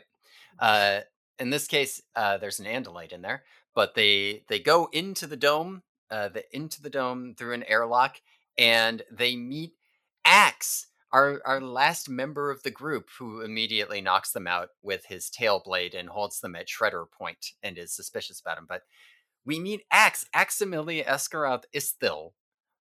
Yeah. Yeah, which I'm very excited to have him here finally.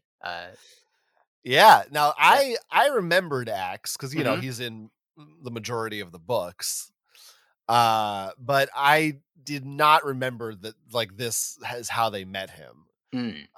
I guess I think maybe I just conflated like the very beginning of the first book. Like I just thought maybe he comes down in a ship or something. So yeah, I did.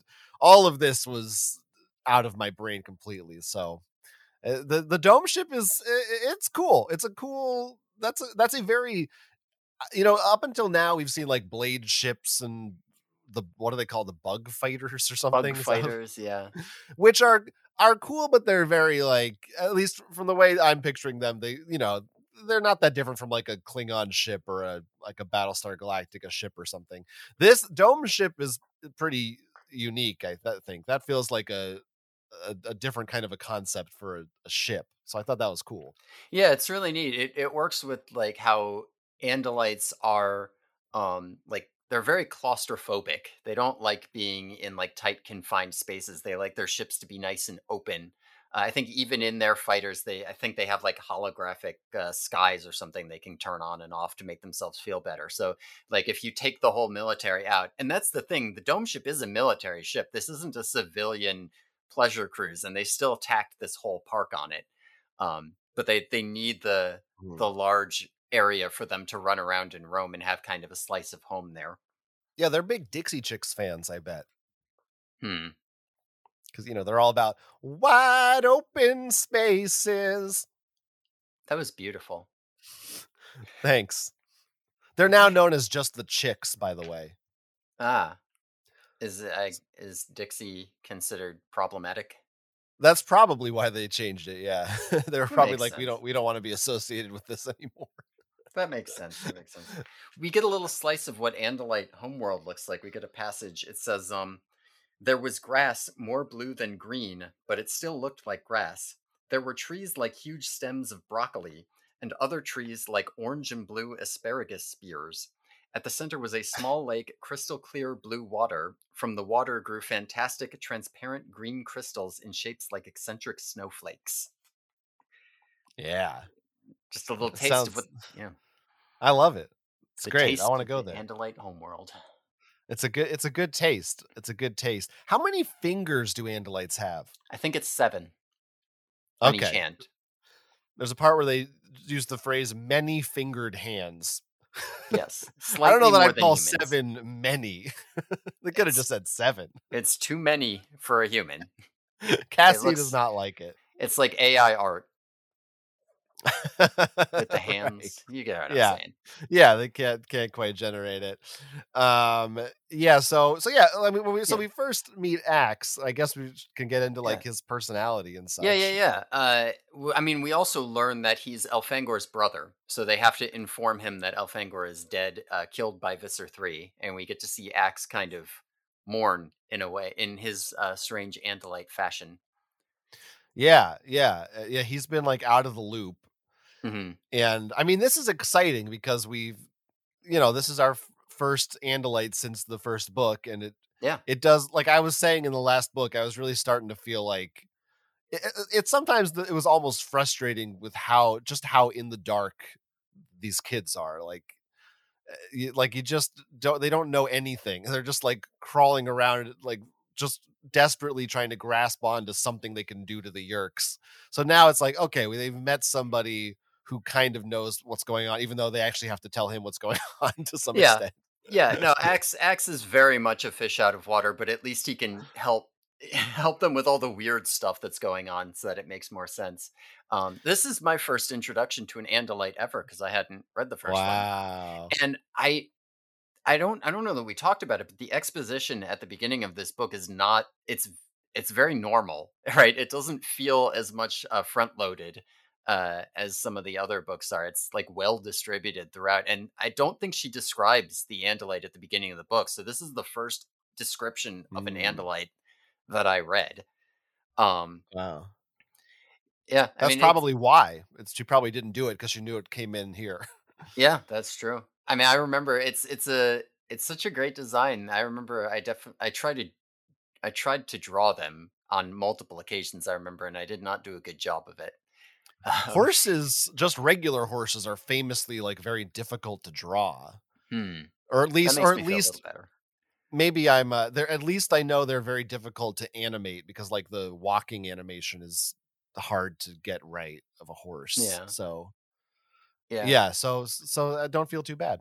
yeah. And speaking again to the fact that it's a young child and teenage audience. I mean, a Twinkie Centaur, right? This is Come designed to on. be a heartthrob for like weird shut-in hyper online teen girls, right? Well, I That's the did write Twilight fandom. down I did write down that I think Rachel wants to fuck this Andalite. Yeah, yeah, she does think he's cute. She silently mouths, "He's cute," and winks at Cassie, Mhm. which is really weird to do for an alien horseman. Apparently, it's not. I gotta tell you, I've seen a lot of Andalite thirst around, just in general. Sure.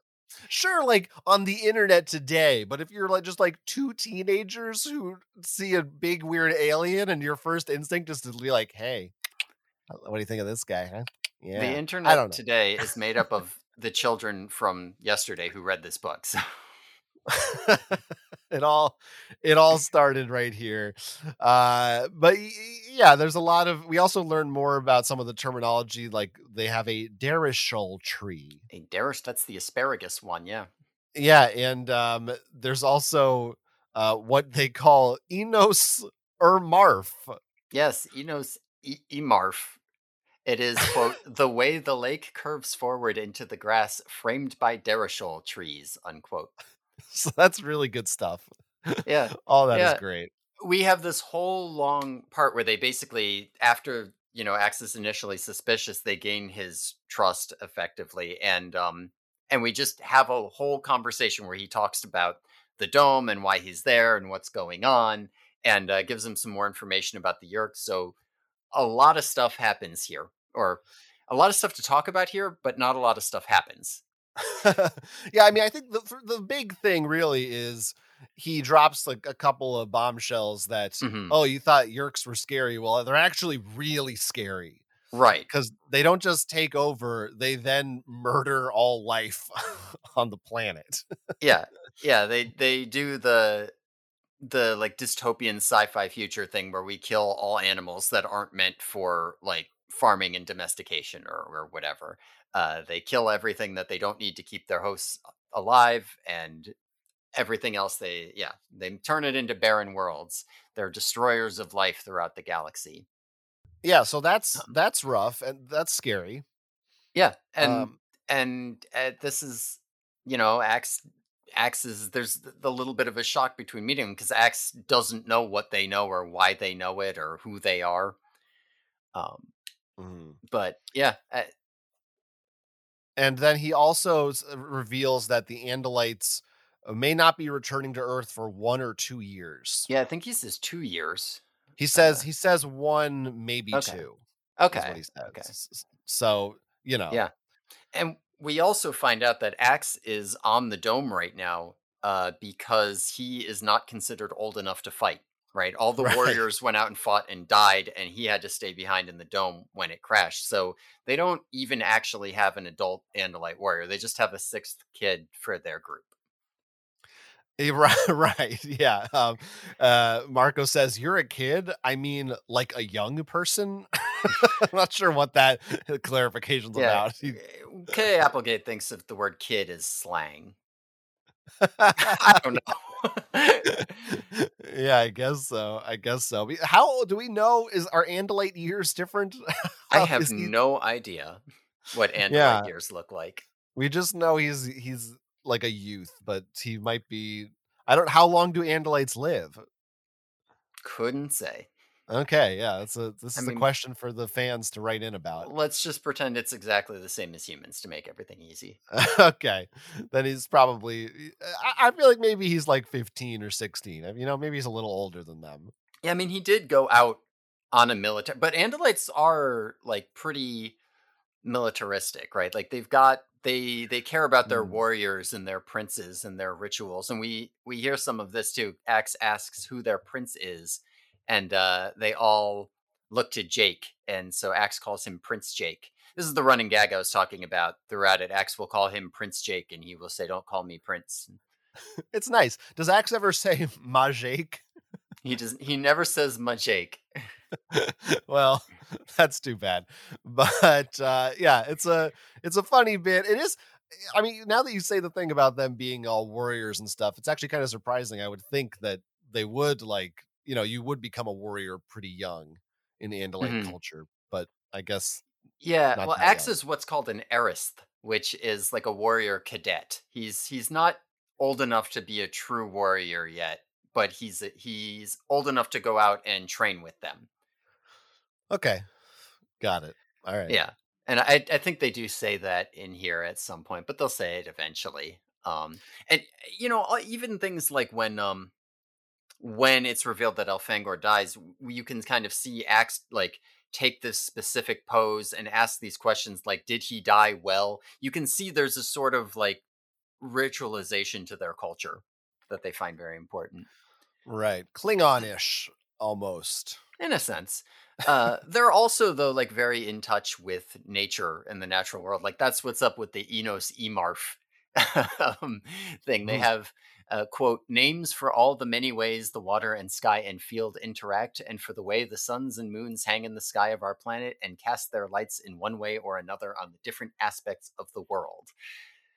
Feels a little Yeah. Tolkienian, even Perhaps little Tolkien elvish. and yeah. I seem to recall Axe being like kind of a funny character, and Mhm. but in this introduction, he just kind of feels like he's just kind of a dweeb right now. Axe is always a dweeb, but he's a funny character. He's funnier when he's a human, but he's always kind of a Mm. dweeb for sure. And now, as you said in this part, not much happens, but there's a lot to talk about. And Yeah, I feel like the rest of the book is a lot happens, but there's not much to talk about. yeah, that's basically what's going on here.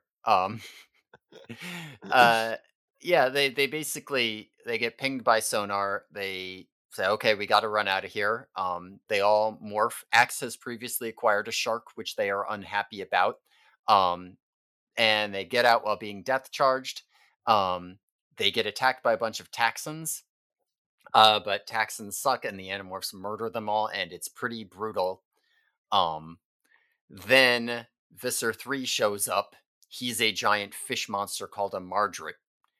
um, Now, this Margaret has a bunch of fish tails on it. It's the size of a small whale, and it makes a wump, wump, wump sound.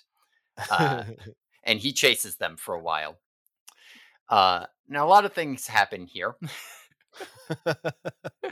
Yeah, but it's some good action scenes. Swimming Taxons are terrifying, but it's like as you said, fortunately they just suck shit at swimming. yeah, they're good swimmers. They just can't fight. I don't know I why they keep guess. sending Taxons out. Yeah. They can go anywhere, but they can't actually. They say when they ram it, they say the Texan burst like a dropped watermelon.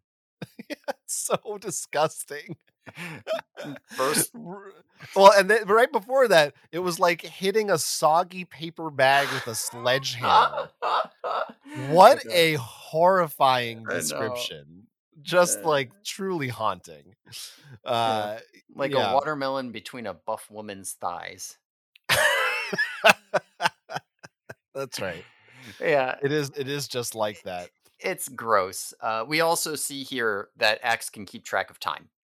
Yes, very convenient. This is a Hmm. good a good power for one of them to have. Yeah, now we don't need Tobias with the watch anymore. And X gives it in percentages. He says we have 30% of our time left, and they like convert it to minutes. So we don't know yet if it's exactly 2 hours. They could be wrong in Right. their math. Yeah, yeah. So that's good. Yeah, I like that. That's Hmm. nice.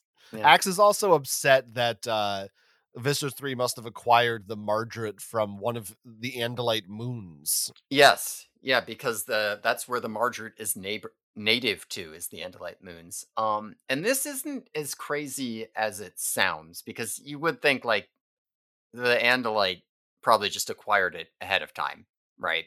um, Mm. Yeah. but we will eventually find out that for whatever reason, most Andalites just don't actually go out acquiring a menagerie of morphs. It's just not really a thing.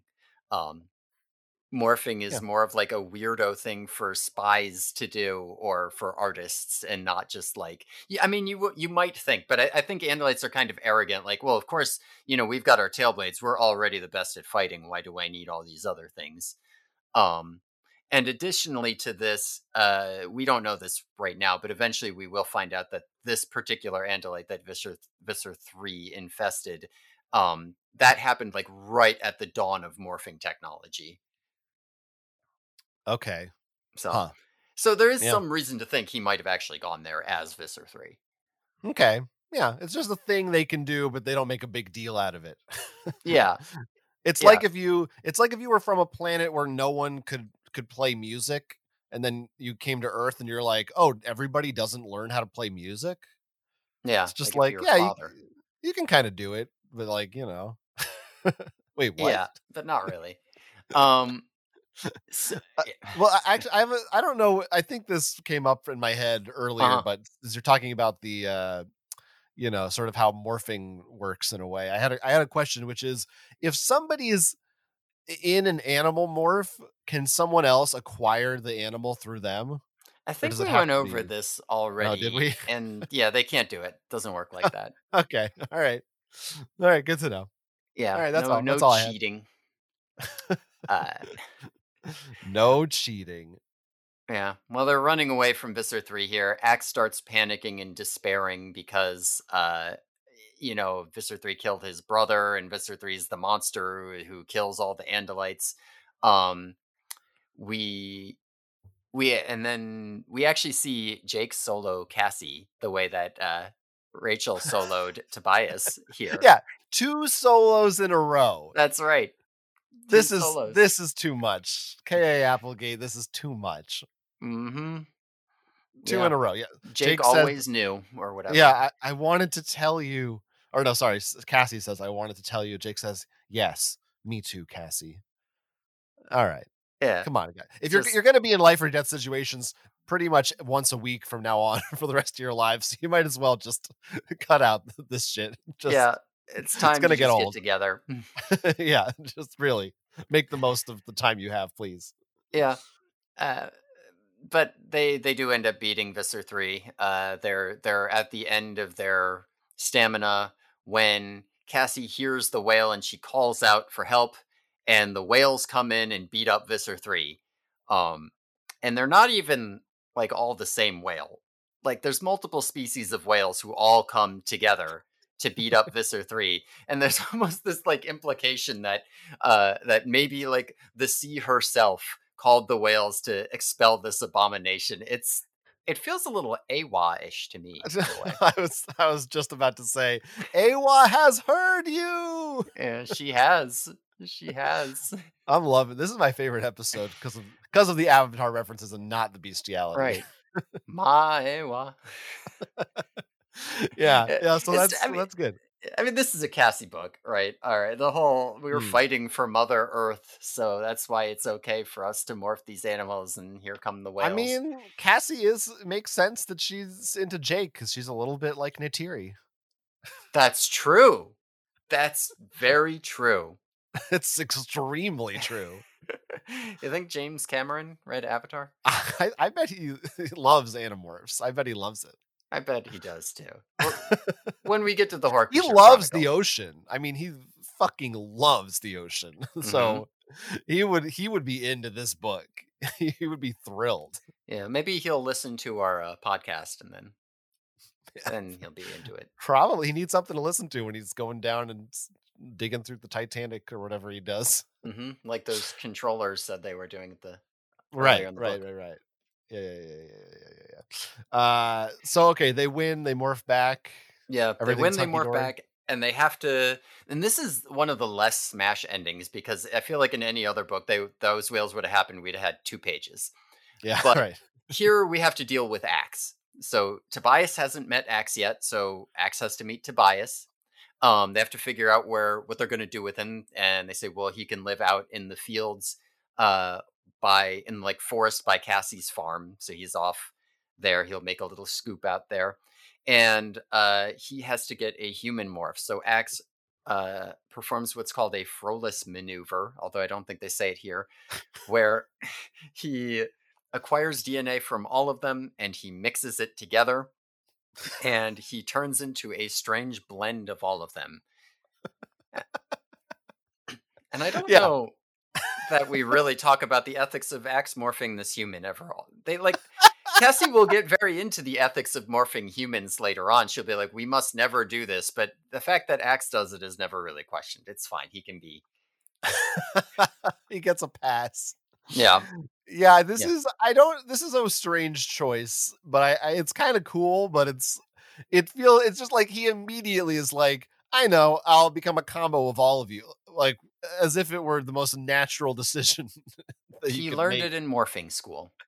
I guess. He did say earlier, like he learned what a margaret was in morphing or in regular school, but he wasn't really paying attention. So I did like that. I did like that. He's a bad student. yeah, That's fun. yeah. And Andalites are a little bit weird about that. They have like very traditional gender roles where like girls are supposed to be smart scientists and boys are supposed to be strong warriors. So he was probably too cool to learn good stuff in school. Yeah, well, on that note, Axe specifically says he chooses to be male when he Yes. turns into a human. Yes. I Um, believe what he actually says here is, I chose to be male. I chose male because I am male. Male. Is that a good choice? Choice. Choice. yeah, that is what he says. That's exactly what he says. That is what he says. You're right. Axe likes to So, play with his mouth sounds. But yes, he yeah, chooses to be male. He could have gone either way and he chose to be male. yeah. So there it is, and we don't really get we don't have time yet to really get into what's going on with Axe now. Where does he live? What does he do? But I'm excited to dig into that in the Yeah, next book. we will learn. I mean, yeah, next book we'll find out a bit, and we will get an axe specific book on book 8. So then we'll really get into the Wow. axe stuff. But yeah, we get all the funny axe jokes where he doesn't really understand clothing well. He always plays with his mouth sounds and makes weird noises. Uh, he says humans are a shaky species because we only have 2 legs and we can't even look behind us without turning our heads. Yeah. So all the funny little. It's good stuff. I liked, just like the last book, I thought there were some good closing lines in this one. Mhm. Where Cassie's talking to those dolphins. Yeah, she has a final scene where she sneaks into the dolphin enclosure and turns into a dolphin and swims with them. Yeah, and she says they were asking me to play. They were asking me to dance with them, and so I did. That's a, Good old that's a pretty Cassie. that's a pretty good closing to the book. It's pretty good. Yeah, it's nice. It's fun. It's fun. It's cute. I liked this the plot of this book. I liked that it felt a little more well, I guess I don't know that I can say it felt more sci-fi. These books have been very sci-fi so far, but I don't know, the fact that it was about like psychic messages and stuff, it actually felt it was a little bit Shyamalan-y, to be honest with Hmm. you. Like I feel like a Shyamalan movie would start with like someone getting psychic visions and like people not believing them and or something and they spread. Or I suppose it could be a Stephen King thing too, that kind of Yeah. maybe supernatural is the word I'm looking for. It had a sort of a Hmm. slightly different bent to it than the other books so far. I guess with all the psychic stuff Yeah. going on. That's good because there's plenty of weirdo high concept sci-fi fantasy stuff to come.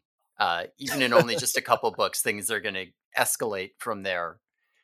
So I'm glad you're enjoying this. I think you're gonna enjoy where it goes from Yeah, it's here. already pretty high concept. There's or plenty now that yeah, Axe is here, we can really dive into that aspect of it. yeah. Yeah, that's We, good. That's good. uh, I like that. And as I said, I'm glad he's here. I like that, we have somebody to give us new lore and stuff like that. That's mhm. that's good. That's good.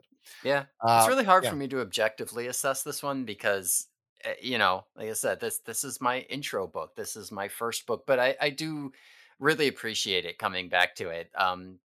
There's so much in the text that I just think is I don't know. It's more evocative in its language in some ways than the other ones. Yeah, But I think the writing in these books is not bad at all.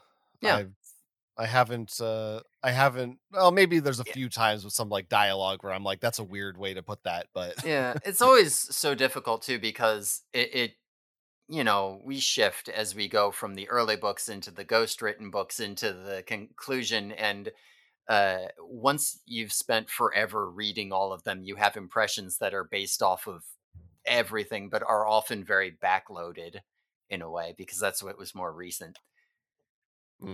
Right. Yeah, that makes sense. So, Shall we run through the pop culture quickly? yeah, let's do it. So as you said, there's Magilla the squirrel. That's Hmm. sort of a question mark because I don't know if that's a Magilla gorilla reference, but I Yeah, don't is know any Magilla a other. name I, outside of I that? it must be like I don't think they made it up, but I've never heard it in any other context.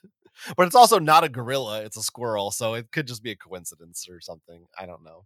Well, I wrote it down too. So, Marco says, of course, he has dreams about Mister Rogers and King Friday, hmm, as well as Baywatch, yep, of course. which, yeah, He's a of teenager course, in the '90s. He's got dreams about Baywatch. that's right. And that was later changed to Sesame Street. Kids didn't know Mister Rogers. I guess it That wasn't on the air. is so Uh, weird and Baywatch was just changed to lifeguards, like just generic, in general. just hot Huh. lifeguards. That's huh. I don't like Um, that. Marco, I think, says something about them getting a psychic message from the Little Mermaid. That was like Hmm. his little joke, which doesn't really make sense. The Little Well, Mermaid she's in wouldn't. the ocean, you see. Why didn't Right. Cassie ever go mermaid? She's supposed to be so good at morphing. She could have made the dolphin morph pretty.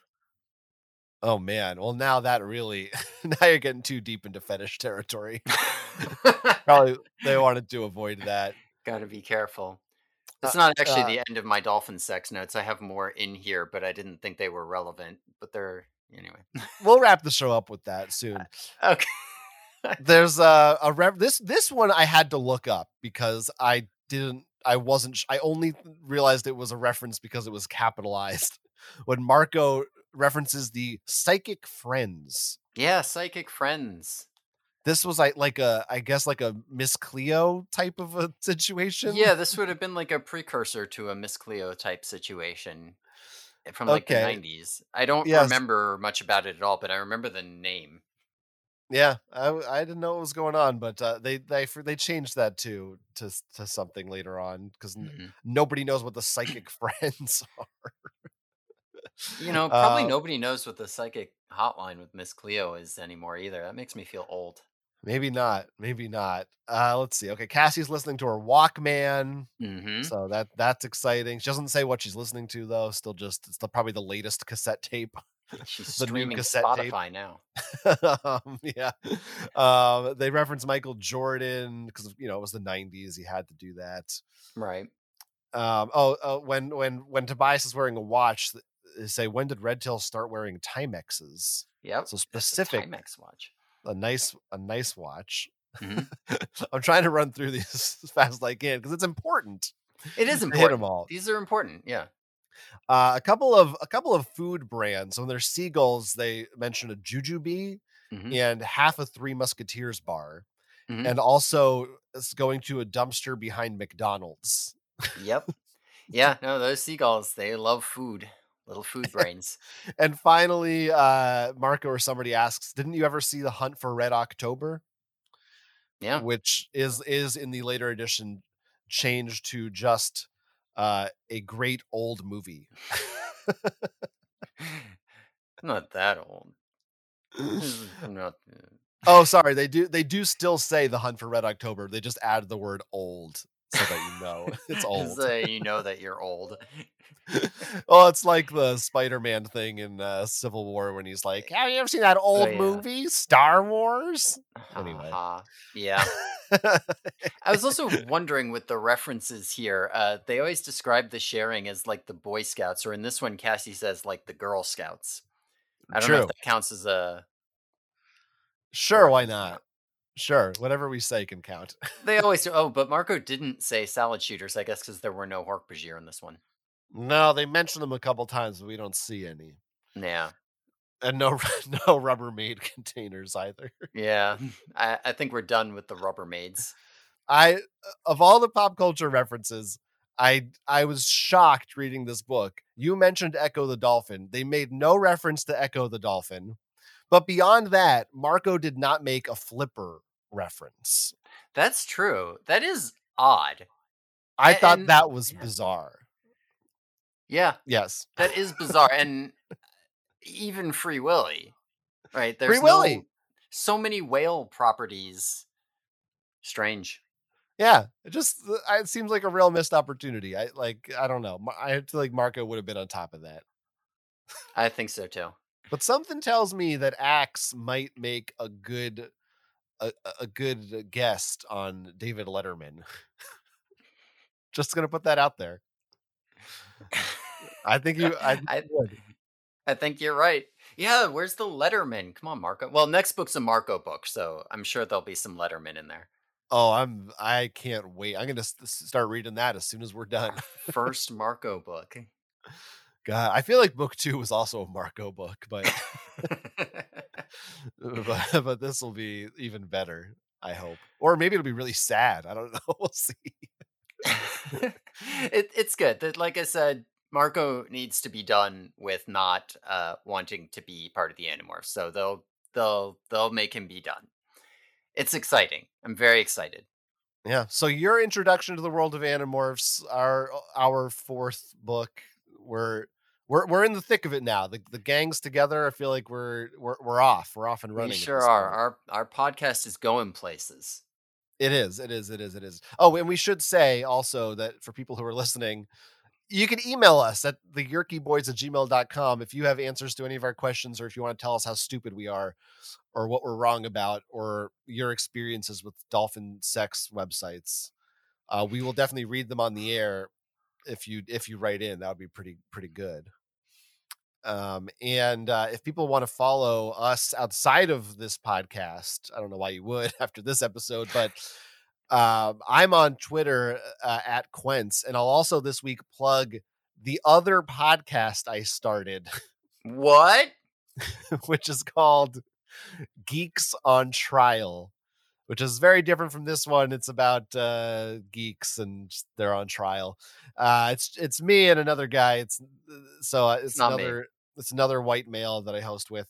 And you can look that up on your podcast platform of choice or YouTube, Geeks on Trial. That one's there's no YouTube version of this podcast because we wouldn't allow that. But right, I don't want to be seen. That's my plugs this week. Yep. And me, you can follow on Twitter at DogTimesMcGee if you mostly just want to see me like and retweet equally upsetting stuff as all the dolphin sex things that I was saying here. And who wouldn't? Who wouldn't? Who wouldn't want to see that? Well, another one in the books, baby. Another one in the books. Thanks, everyone, for listening. Tune in next time where we'll be discussing Book 5, The Predator, in which Marco turns into a gorilla on the Yerky Boys.